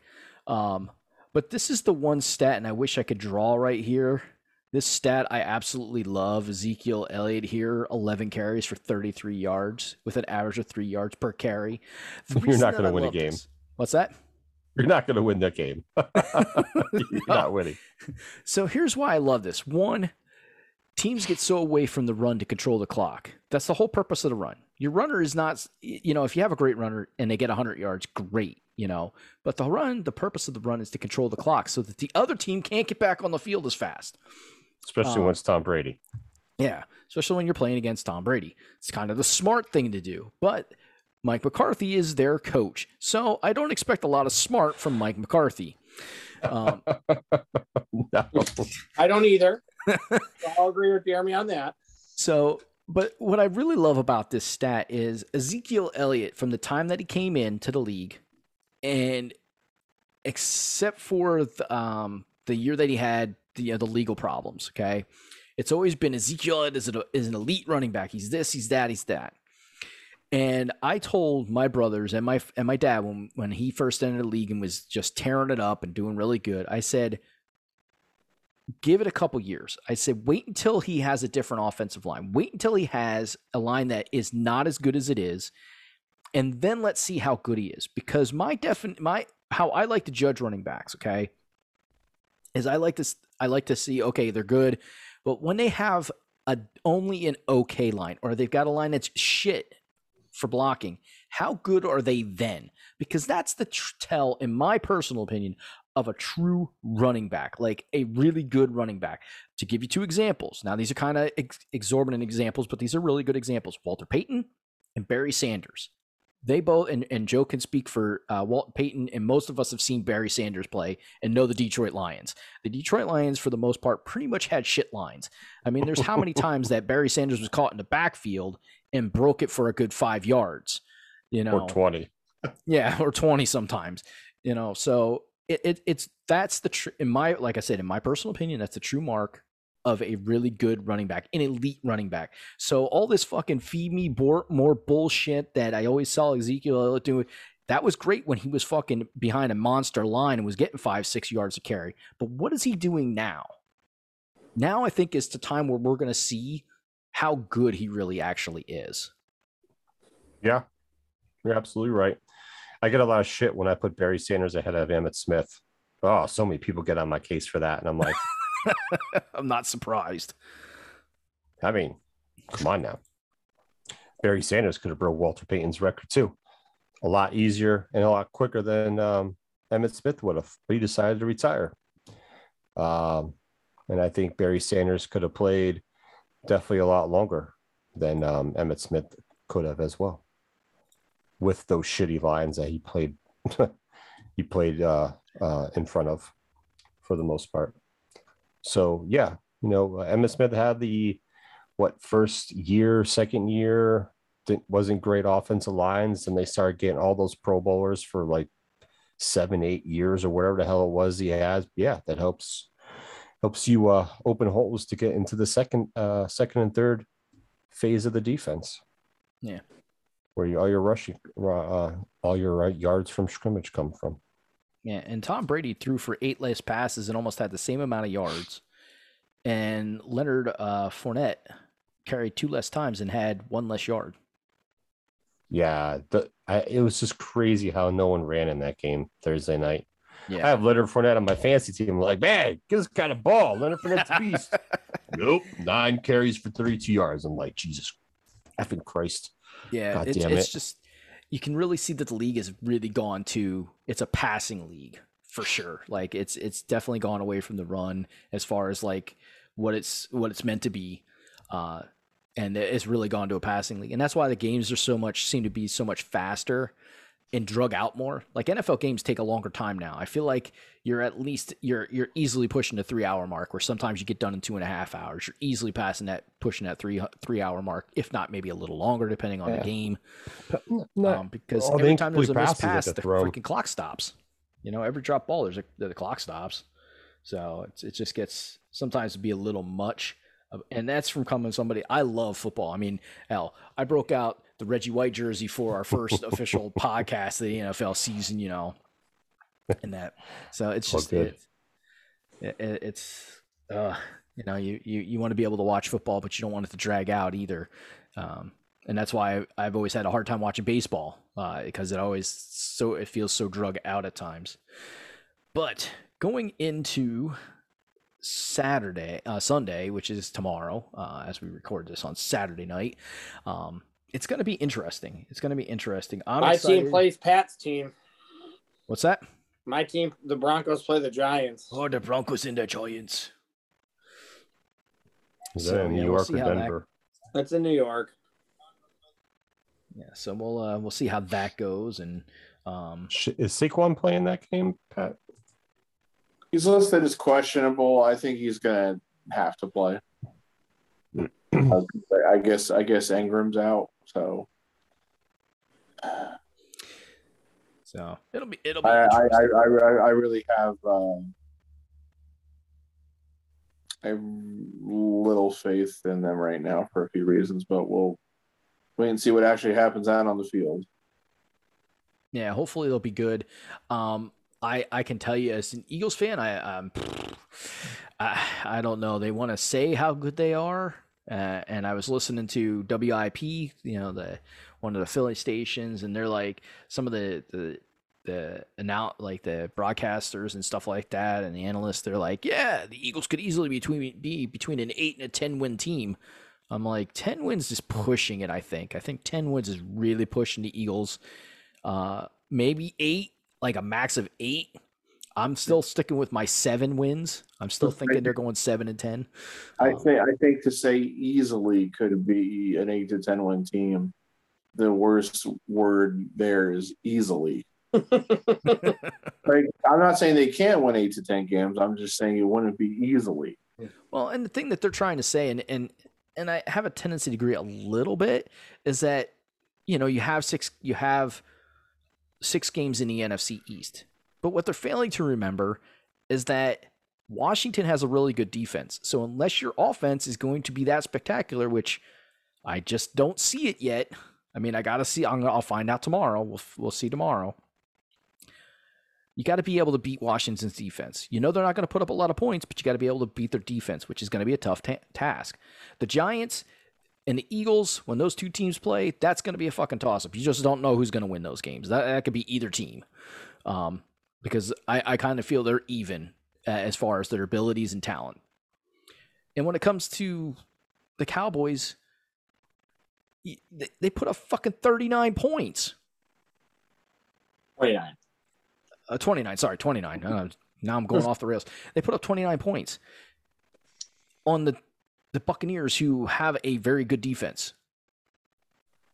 Now, I don't know how they played yesterday. Evidently not that great if they let out 29 points, but still. Yeah, I mean, they didn't play that great. I think they lost one of their – I don't know what the injury was, but their cornerback, I forget what his name was. He got injured in the first quarter. And it was just the weirdest play. Prescott throws to the corner.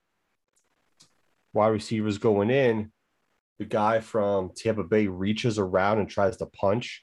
As he's doing it, his teammate comes up. His arm got smashed in between both players. Ugh. And like his momentum, the way the player was going, it just looked like he had a dislocated elbow because his arm was just like a twig. It just twisted, it bent in a way that was just like, oh shit. That looked hurts. Fucking gruesome.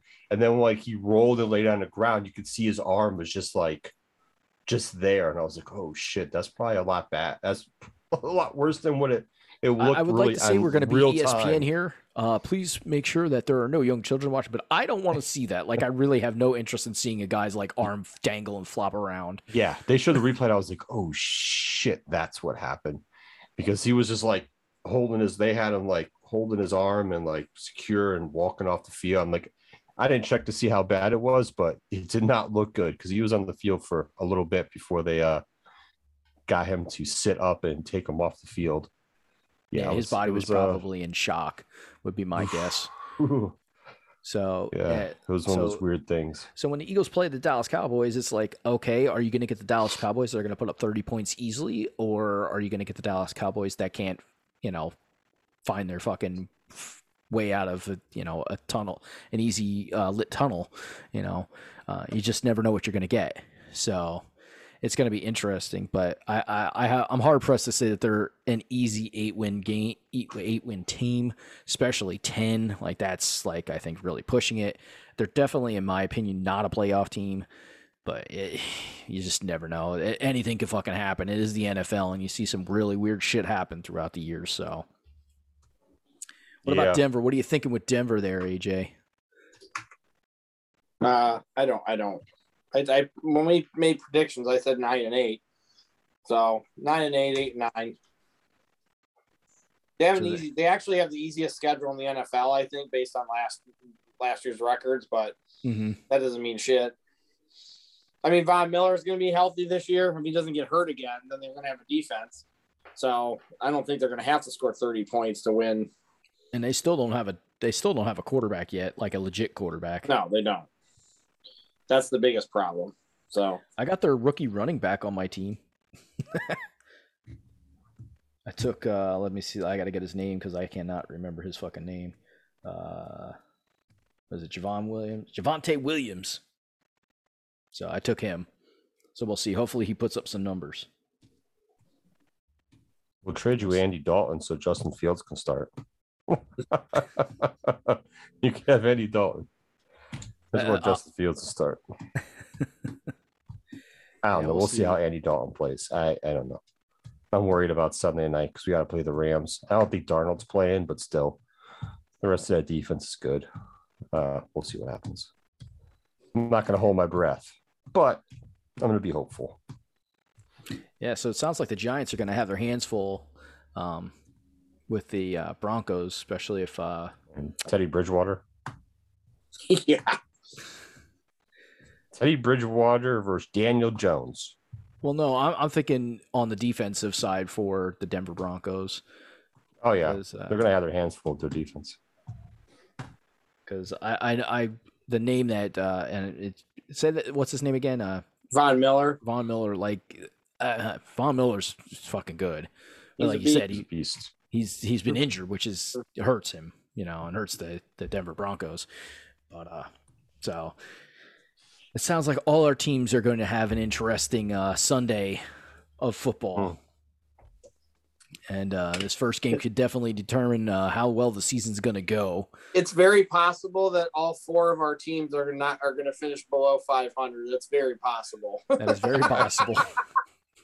Especially with the super Bears' possible dilemmas of quarterback. They don't know who's going to be the starting quarterback, and none of them are really a great choice, but one is better than the others.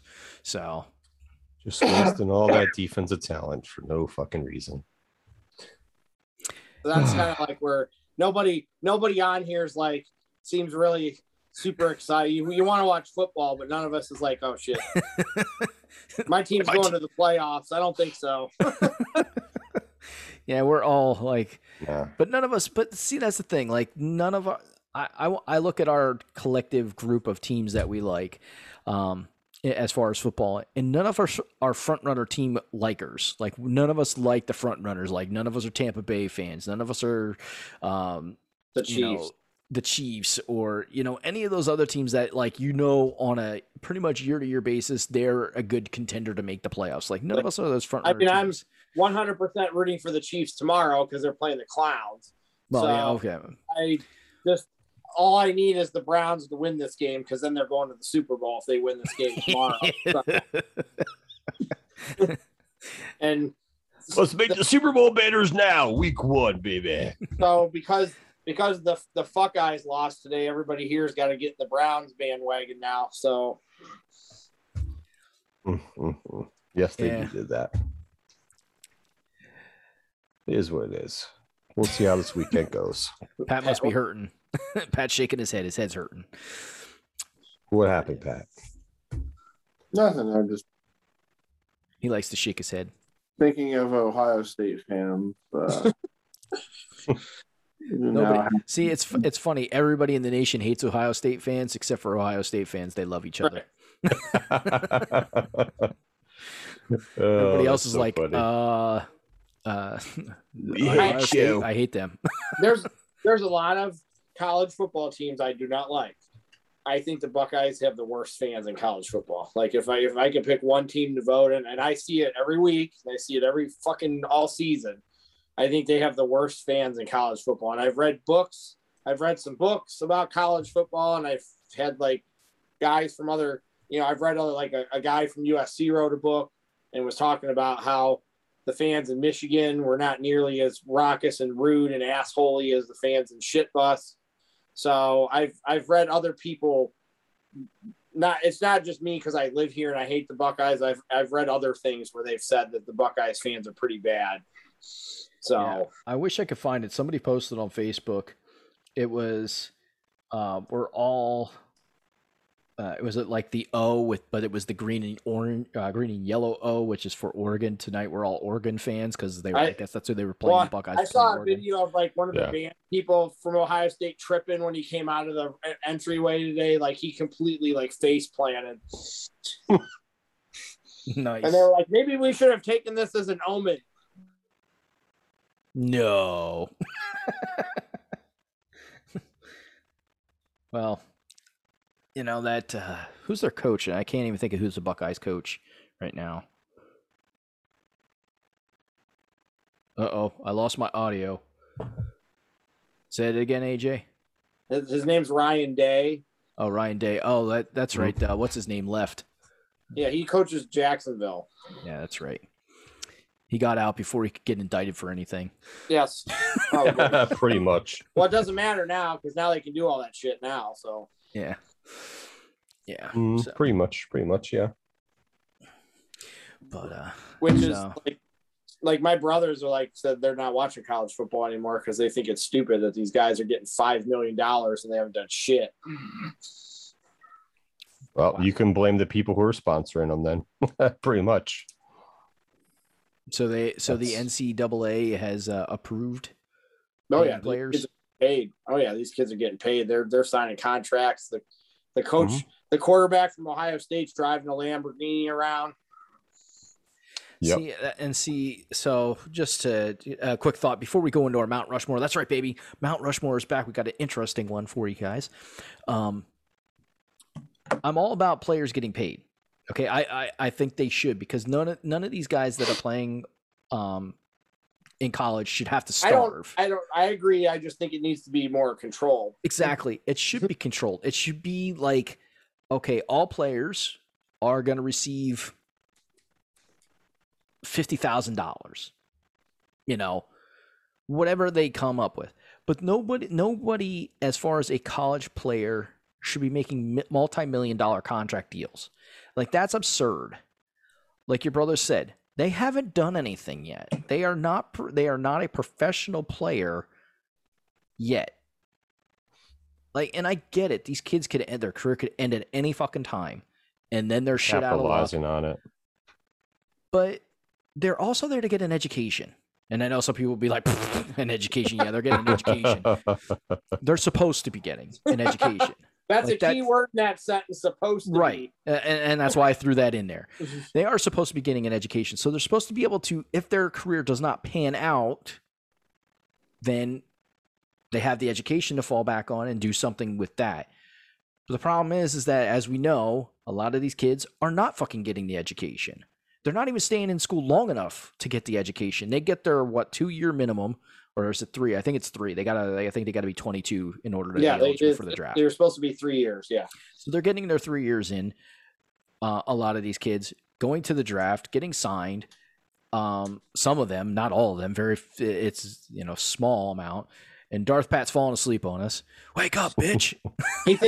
He's just listening. He thinks we're at WrestleMania. So it's just it's absolutely insane that anybody at the college level should make $5 million playing football. Like, essentially, you're essentially taking the whole purpose of them getting to the NFL out of it, paying them that much money. Like, why? If I'm going to make $5 million when I'm in college, and I could retire on that shit. I'm done. I did my 4 years. I got my education. I got $5 million. I'm fucking retired. I don't have to work another day in my fucking life ever. Yeah. Some of these kids aren't smart with their money. They probably blow it in 2 years. Well, I'm sure they do. Or a couple months. I'm Put it sure they that do. way. I'm sure they figure out ways. But legitimately, if they were smart, they could never have to work another fucking day in their life. They legitimately don't. Now, if they really love the game, and that's the other thing, I think you're taking the love out of the game, the whole passion, the purpose of actually playing is lost in now college. It'll be lost. Like, what are they playing for? They're already getting paid. They're not the national title don't mean nothing to them anymore. It's not as meaningful anymore. I don't believe. So it's just crazy. You know what I think? Anyways. You know what I think's crazy? Yes, go ahead. But Saying that you're not going to watch the game anymore because guys are getting paid. well, that wasn't well. I that know. was what you- I'm not saying you said that. That's why AJ said that. Friends are saying, and I find that to be ludicrous. Yeah, I would still watch because hey, if I'm a college football fan, I'm watching college football. I don't care if they're getting paid or not. I want to watch my team play. So Mm-hmm. Yeah. I mean, I don't. I've never understood the concept of somebody else is getting something, so I'm not going to participate. It just makes no sense to me. So. yeah, because your decision to do that doesn't affect the bottom line of them still getting paid. They're still going to get paid whether you watch the game or not. Mm-hmm. Yeah. So it is an interesting thought, and I've heard so many people like say that, "Oh, I'm done watching this." Okay, well then you're losing out on getting to watch something cool, but that's Right, and it's like, what Oh. if you're buying a product that they're like endorsing them to? You're indirectly paying them. So It's not Take a it's not just the football players, I mean, and basketball players, but it's the other sports too. Like the college baseball players have been signing contracts, and the soccer players for men and women's been signing contracts. A couple track and field people I've seen, high profile track and field college athletes have signed some contracts. Well, and here's the interesting thing: those people that get paid in college for like that are eligible for, they can't go in the Olympics ever. Nope. Not in those sports, at least. Like track and field, Nope. If you get paid in a college for track and field, you're fuck ever going to the Olympics. You can't go. Yeah. There's some that have. I mean, who knows if those would be ones that would ever make the Olympics? Who knows? But they decided to go that route. So, but even though if they do get paid, I think they're still allowed to be on the professional circuit. right, yeah. They just can't go to the Olympics. So they'll miss out on one thing, but they can still bank on the other one. Yeah. It is what it is. It's interesting. All right. So we do have a very interesting Mount Rushmore for everybody. And this Mount Rushmore, our good co-host Theo came up with, and we're not picking one person to go on Mount Rushmore. We're each going to develop our own Mount Rushmore based on our favorite football team. So we got to pick our 4 favorite greatest players that we deem from our team from any time period. It could be it's just the 4 greatest players in our opinion, or 4 favorite players to ever play for our football team are going to be our Mount Rushmore. So which one of you fuckers want to take it away? You can go, Jeremy. First? Oh, I can go. Okay. Well, thanks. Just put me on the spot right there. Okay. All right. So I bet you're going to pick the person on the jersey that you're wearing. maybe. Yeah, okay, maybe. Something tells me that's going to be one of your So choices. I'm going to leave that person for last, even though, yes, I am definitely picking the person's jersey that I am wearing. No doubt about If you it. did it, I'm calling bullshit on that right now. I'm calling bullshit on my Mount Rushmore. So my Mount Rushmore, even though I never watched this person actually play, he is probably one of the best offensive players that's actually played for the Eagles, and that was Harold Carmichael. He was Very few Hall of Famers too, I think. Yeah. Like I never actually got to see him play because he played before my time. Like he played when I was a baby and before I was even born. So I did not have a chance to see him play, but I've seen a lot of clips. I've seen a lot of his stats, and he is definitely one of the best offensive players that's ever played for the Eagles. And then there's Brian Dawkins. I gotta put him on my Mount Rushmore. Like being a defensive That's guy, valid. loving defense, he's got to be on there because he is probably, if not the best, one of the best safeties that ever played for that team, easily. And then it's a toss up. Like, I want to pick a quarterback, but it's hard because all the quarterbacks that played, out of all of them, there's only one that really was a really great quarterback for the Eagles. And people are probably like, anybody that's watching this and is an Eagles fan is probably not going to like this pick, but I have to put him on the Mount Rushmore. And no, it is not Nick Foles. All right. Nick Foles did not have a career as an Eagle that validates him being on, even though he has a Super Bowl win under his belt. His career was, one, not very long, and two, was not very spectacular. Go back and look at the stats. His stats are not that spectacular. Just and I love Nick Foles. Get it over with. No, I'm kidding. And it is Donovan McNabb. Donovan McNabb, you just can't deny what the guy did. And I'm not a Donovan McNabb fan by any means, man. He was the king of the dirt ball, like 5-yard throw in the dirt. Like, what the fuck are you doing, man? Like, he was the king of that.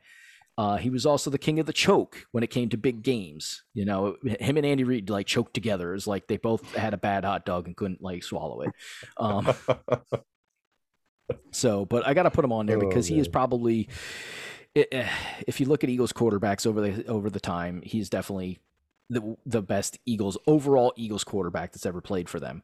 And then, of course, my favorite player of all time, the whole reason that I ever played football in the first place is on my Mount Rushmore is definitely Reggie White. He is by far, even though he didn't finish with the Eagles, he is by far the greatest Eagle to probably ever put on a green jersey. And once again, that's my personal opinion, but so that's my Mount Rushmore. You got Harold Carmichael, Brian Dawkins, Donovan McNabb, and Reggie White. All right, who's up? Who's going next? That's a good Darth one. Pat. Sure. Darth Pat. Okay, Darth Pat. The Giants. Mount Rushmore. What you got? Well, I've thought about going, to the history and everything, and I said, nah, it's probably overdoing it. So I'm not gonna start saying all the guys from the years gone by from prior to where I live. So I'm not gonna, put Mel Hine or Frank Gifford or Sam Huff or Andy Robustelli or Y.A. Tittle or Grant Harkington on mine. I'm gonna stick to the AJ philosophy, if you will. Lord have mercy. That's interesting. Of players who actually saw play. So obviously LT. Mm-hmm. He's the absolute no-brainer. Moving on from LT, Mr. Good Morning America, Mr. Michael Strahan. All right, 2 defensive guys so far. Yep.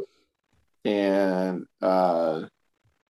Eli is going to be on there because he is still the best quarterback in franchise history, and he will be in the Hall of Fame. Mm-hmm. And like the sentimental part of me wants to say Phil Simms.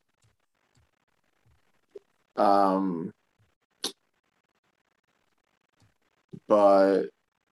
I'd actually really have to go with Harry Carson because he's in the Hall of Fame, because he was the heart and soul of their defense for, many years, and, was really like the team leader. And he had to play through he had to start his career when they were still a laughing stock there in the late 70s and the early 80s, but he was there to see the team turn around and turn into, Super Bowl contenders and everything.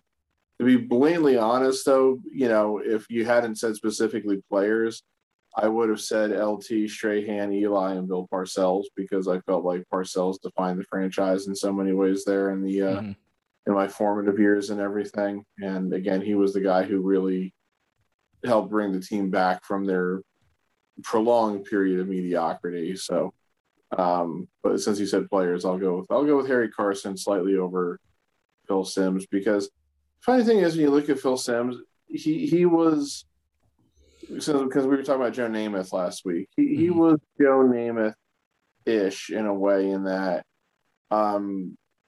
his stats weren't like as good as they could have been or should have been or blah blah blah. Like, just as an example, the year that he led the Giants to the Super Bowl in 1986, he actually threw one more interception than touchdowns that year. Now the Giants were very much a running team that year. And they pretty much always were, of course, under Parcells. But it just was kind of interesting that that happened. And Sim struggled, of course, very early in his career and didn't get going until he was practically 30 years old. The big difference between Sims and Eli. Sims had a better win-loss record because Eli ended up with an exactly 500 win-loss record as a quarterback. But I put that more to the fact that it was a much different game when they played. Sims, of course, played completely before the free agency era, and I really think the Giants franchise, of course, didn't do enough to make sure there was enough talent around Eli in a lot of his years. So, it's just the way it is. And why did Jeremy turn into a painting? I don't know. He's graced us with his oil painting smile. Joe, what'd you do? This wasn't me this time. I did nothing. I did nothing. I didn't. I mean, I could have, but yeah, I didn't do nothing to him. He's just he's become a character on an anime or something. I don't know. Joe, and I'm just reading, and Kukoc got inducted into the Hall of Fame today, and he said, "I would like to thank this gentleman here for kicking my butt at the Olympics in Barcelona," because Jordan was the person with him. Yeah. He I read it. He said it about Jordan and Pippen. I'm gonna have to go watch Paul Pierce's speech because everybody's saying Paul Pierce's speech was really good because he's telling stories. So, story time with Paul Pierce. Yeah, he said they were good. Him and Kevin Garnett jumped out of a cab together and did pay. Wow. Guys making all that money, they could pay a cab driver. It's fucked up. Exactly. There's another one where I guess he told a story about being hung over at a shoot around, and then he didn't want to talk to Doc Rivers after falling to his knee because his breath was banging. Wow, good old. I'm gonna have to go back and watch. It'll be hilarious. Please, I hope he doesn't say anything about LeBron, but I wouldn't rule anything out with him. So that is true. That is true. Jeremy's back. Or do you want to go? Yes, I had to tinkle. I was about to burst. So. Wow, the bladder is just going to explode. Yes. You could go, AJ. Okay. Mine's not overly difficult, so. Yes, I mean, it's Elway, and Elway. I didn't know there was 4 Elways that played for the Denver Broncos. I'll take Elway. I'll take Terrell Davis. Terrell Davis is still my favorite running back. Not the best, but he was my favorite running back, probably. Shannon Sharp. Even though I don't like him as an announcer, it doesn't mean I don't like him as a player. He loves LeBron. Let me tell you something, Skip Bayless. You got to go with me without a bit. You can back it up before you talk to me, man. And I'll take Von Miller because Von Miller is the best defensive player I've seen play for Denver. He's a beast. I mean, he helped them. They won a Super Bowl because of him. So that was easy. So man, that was quick too. Damn. He's overlooking Carl Mecklenburg and Steve Atwater and Ron Smith and Easy Ed. I'm not overlooking anybody. I know. I'm just throwing out other guys there who I think of when I think of Broncos. Yeah, Steve Atwater. Shit, that dude was awesome. I mean, if I was going to pick one defensive player, though, I'm going to take Von Miller. Yeah, that's understandable. I mean, it's a little difficult to see why you left Tebow off your list. But yes, sure is. Damn Tim Tebow. Elway just slightly edges him. I mean, if I would have taken a receiver, I would have taken Ron Smith over Ed McCaffrey. So Yeah, I feel like Rod Smith's been underrated as in the years since he retired. I have a Terrell Davis, Elway, and Rod Smith jerseys, and Champ Bailey. Those are the jerseys. Champ Bailey, he was a good defender too. He was good. Yeah, that's another one. So I really like Sharp. Sharp was, like I said, I think Sharp changed the tight end position completely. So yeah, he does like LeBron, and I don't want to hold that against him because this has nothing to do with what he's doing off. Strictly what he did on the field. And I like Shannon Sharp until he started liking LeBron. So well, he has to like LeBron because you have to have a counterpoint to that. Skip Bayless. Just complete, viscous, massive, complete anti-LeBron sentiment that is Skip Bayless. So. I know Joe's gonna go. I saw something that I had to do a double take the other day, guys. Supposedly Colin Cowherd watched wrestling and now he likes wrestling. I saw it. Like he loves WWE now. First off, I'm gonna have to go look this up. This is the guy that said everybody that watches wrestling is a redneck years ago. Booger eater. The main question though is that for this topic is what the fuck did he watch that made him like wrestling? Yeah! Please tell me it was. If it was Raw, I don't. No, I call bullshit. I think he watched SummerSlam. He watched SummerSlam. Please tell me it wasn't the Jericho Nick Gage match. No, it was. He definitely likes WWE. It's not AEW. So he watched SummerSlam. I believe SummerSlam sold him. Wow. Not even a top 10 SummerSlam of all time. I did a double take. That sold him. I did a double take when I saw it, and I had to look again and say, is that really Colin Cowherd? And he's like, I'm all in. I like wrestling. I'm like, what the fuck? So I got to make, since we're talking about sports announcers, before Joe gives us his Mount Rushmore, Stephen A. Smith is getting a new show. Oh, boy. It's called Stephen A. Smith and nothing else. Well, it's pretty much his host got booted and he's getting... Right. His host got booted. He's getting the show himself. Yeah, he's getting the show himself, and he's going to have on special guests like co-hosts. Well, it's actually being called Stephen A. Smith and nothing else. Yes, we're daring you to watch this. And guess who one of his first co-hosts is?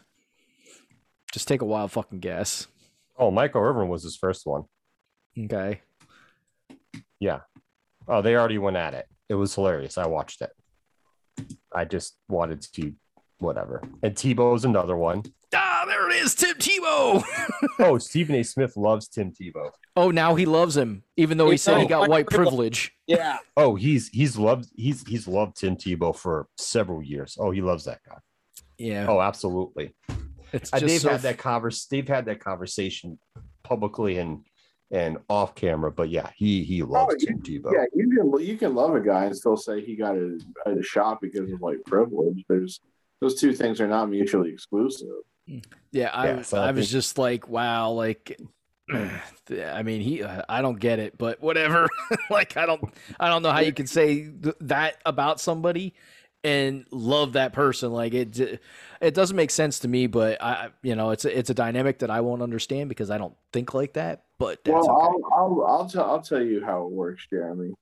You gotta understand. The concept here is very simple. I'm going to do and put on the air whatever it's going to do that's going to get me ratings, which is going to get me more money out of ESPN. That's the way it works. Oh, my God. But you are correct. That's how it works these days. Yeah. Unfortunately. All right, Joe. With that, what is the Bears Mount Rushmore going to look like? I already know two of them for sure. Probably three of them. So three of them I've watched live. The other one I didn't. But I've watched a lot of old games Okay. on the NFL Network and online, not just of old Bears players, but of a lot of other games too. But the first and obvious one on here is Walter Payton, of course. He's never going to be left off any of my list, period. The next one is Dick Butkus. He is my second one that I went back and watched. And very defensive heavy, because why would the Bears have anything else on offense besides Walter Payton? We can't get shit for receivers or quarterbacks. We can find running backs and defensive players. He said butt kiss. And not just any kind of butt kiss. It was a dick butt kiss. Yes. It was. What were his parents thinking when they named him that name? Dick butt kiss. Like, really? Come on, man. Well, they probably weren't thinking about that specifically. Yeah, because his first name's probably Richard. 40, 50, 60 years later. Richard Butkus. Probably. So Dick Butkus, and then the other two are Mike Singletary and Brian Urlacher. I figured those two linebackers are going to be on there, and Walter Payton. Dick Butkus was the surprise for me. Oh man, yeah. I can't believe you snubbed Willie Gault. To be honest, I wasn't sure if I just wanted to do the AJ thing, however Pat worded it. Just go with guys from your lifetime. Yes. Yeah. Or not. I thought about it, because if I didn't do that, if I would have done that, Devin Hester would have taken Dick Butkus' spot. I can't believe you just didn't come up with a Mount Rushmore of great Bears running back failures since Walter Payton retired. Ouch. There haven't been that many. Well, there's at least two I can think of without having to think too hard. Failures? Well, I mean, yeah, Cedric Benson and Curtis Enos. Rashaan Salaam. Oh, yeah. There you go. See? Well, don't do that hard. You're one away from a Mount Rushmore. Let's see. Can I think of anybody else? Honestly, those would probably be the only three. Yeah, now that I'm thinking about it, maybe it would just be those three. It would only be those three, because they're the only ones that were like high profile coming out of college.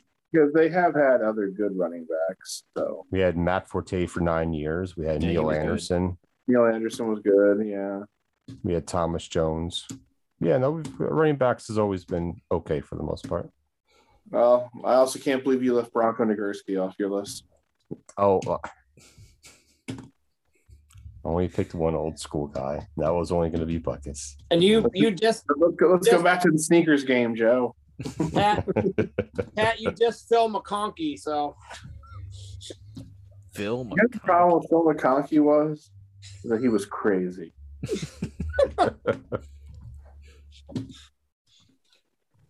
What's the wrong with Devin Hester? I could have put him on there. He needs to be in the Hall of Fame. A lot wrong with too. Devin Hester. What are you talking about? No, starting with where he went to college, damn it. That's irrelevant after the fact. Listen, I've had guys from the U and now Ohio State on my team, so I just have to deal with it at that point. Devin Hester's jersey is the one I have on currently. What's wrong with Devin Hester? I summed it up right there for me. I don't have a problem with Devin Hester. I just couldn't believe he legitimately could only return, was only a good return guy. Like, he could not, the wide receiver game was not his thing. Like, the thing with him is in college, he only played a couple snaps on offense. He was mostly a returner and a defensive back. And when we drafted him, we just kept him at returner because he was that special. Right. He played a couple games. I think he played a couple games as a slot cornerback and a number 2 CB a couple times. Then they decided to put him on offense. He was an average wide receiver. Mm-hmm. His hands were average in regards to it. He had the speed to make up, but they had other guys to throw the ball to. Yeah. He was a guy of average size, average speed, average quick. Not average speed. No, average speed was average agility. I think he's talking about me. Average average carpentry skills. I was doing the Nash's Arn Anderson promo. Yeah, I know. I caught on to what you were doing. It's just no. I don't have a problem with Devin Hester. I just like to kind of diss him a little bit because of just his very singular dynamic there of being a return guy. But hey, That's fine. a hell of a career out of being just a return guy. That's for sure. Yep. I can't think of another return guy that probably is as good as he was. But Bicycahema. oh my God, shut up. He was a really good return guy back in the day. I'm not going to disagree with you that he was a good return guy. So I don't think I put him in the same league as a Devin Hester, though. Dion. Who else was it? Dante Hall, was more recently. So, what else did you mention? You mentioned Mel Gray. oh yeah, Mel Gray. Yeah, there was another one back in the 80s and 90s. Yeah, I always remember that's when when I'd get to the Streets and Smiths magazine every year when I was reviewing the stats from the previous year. I always loved to see Mel Gray's name at the top of the kick return leaderboards. Dante Hall with his X he always threw up and all that shit. Dante Hall. Funny because the Giants have never had good returners. Really, they've always kind of sucked the bone at return guys. So they tried to put Jason Sehorn back there the one year he tore his fucking ACL in the preseason. Oh man, that was horrible. That? I remember we knew that they were going to do it. We kind of accepted why they were doing it. And me and my dad were both like, he's going to get hurt in the preseason watch. And sure enough, he fucking did. And he was still good after that, but he wasn't as good as he had been, at corner. So still pulled off one of the damnedest plays I've ever seen in that playoff game against the Eagles. But, it was just like, why the hell did you do this? So. Yep. All right. So does anybody have anything else they'd like to share before we kind of sign off here and call it a night?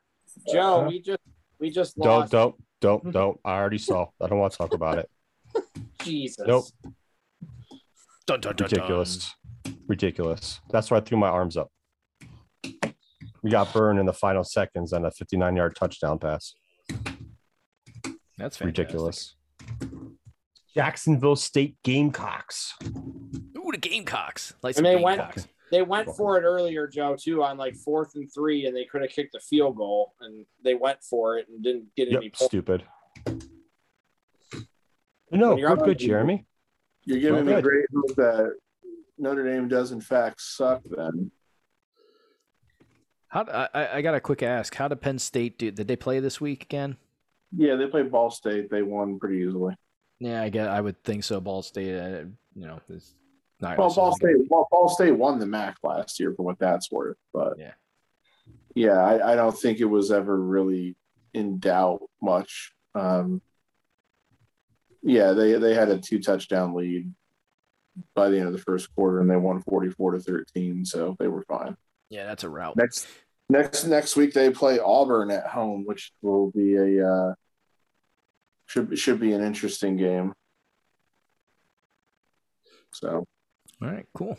I'm also thinking about it's time for me to head back out to Notre Dame next year. I'm thinking they host Clemson the first Saturday in November next year. I'm trying to convince my parents to go.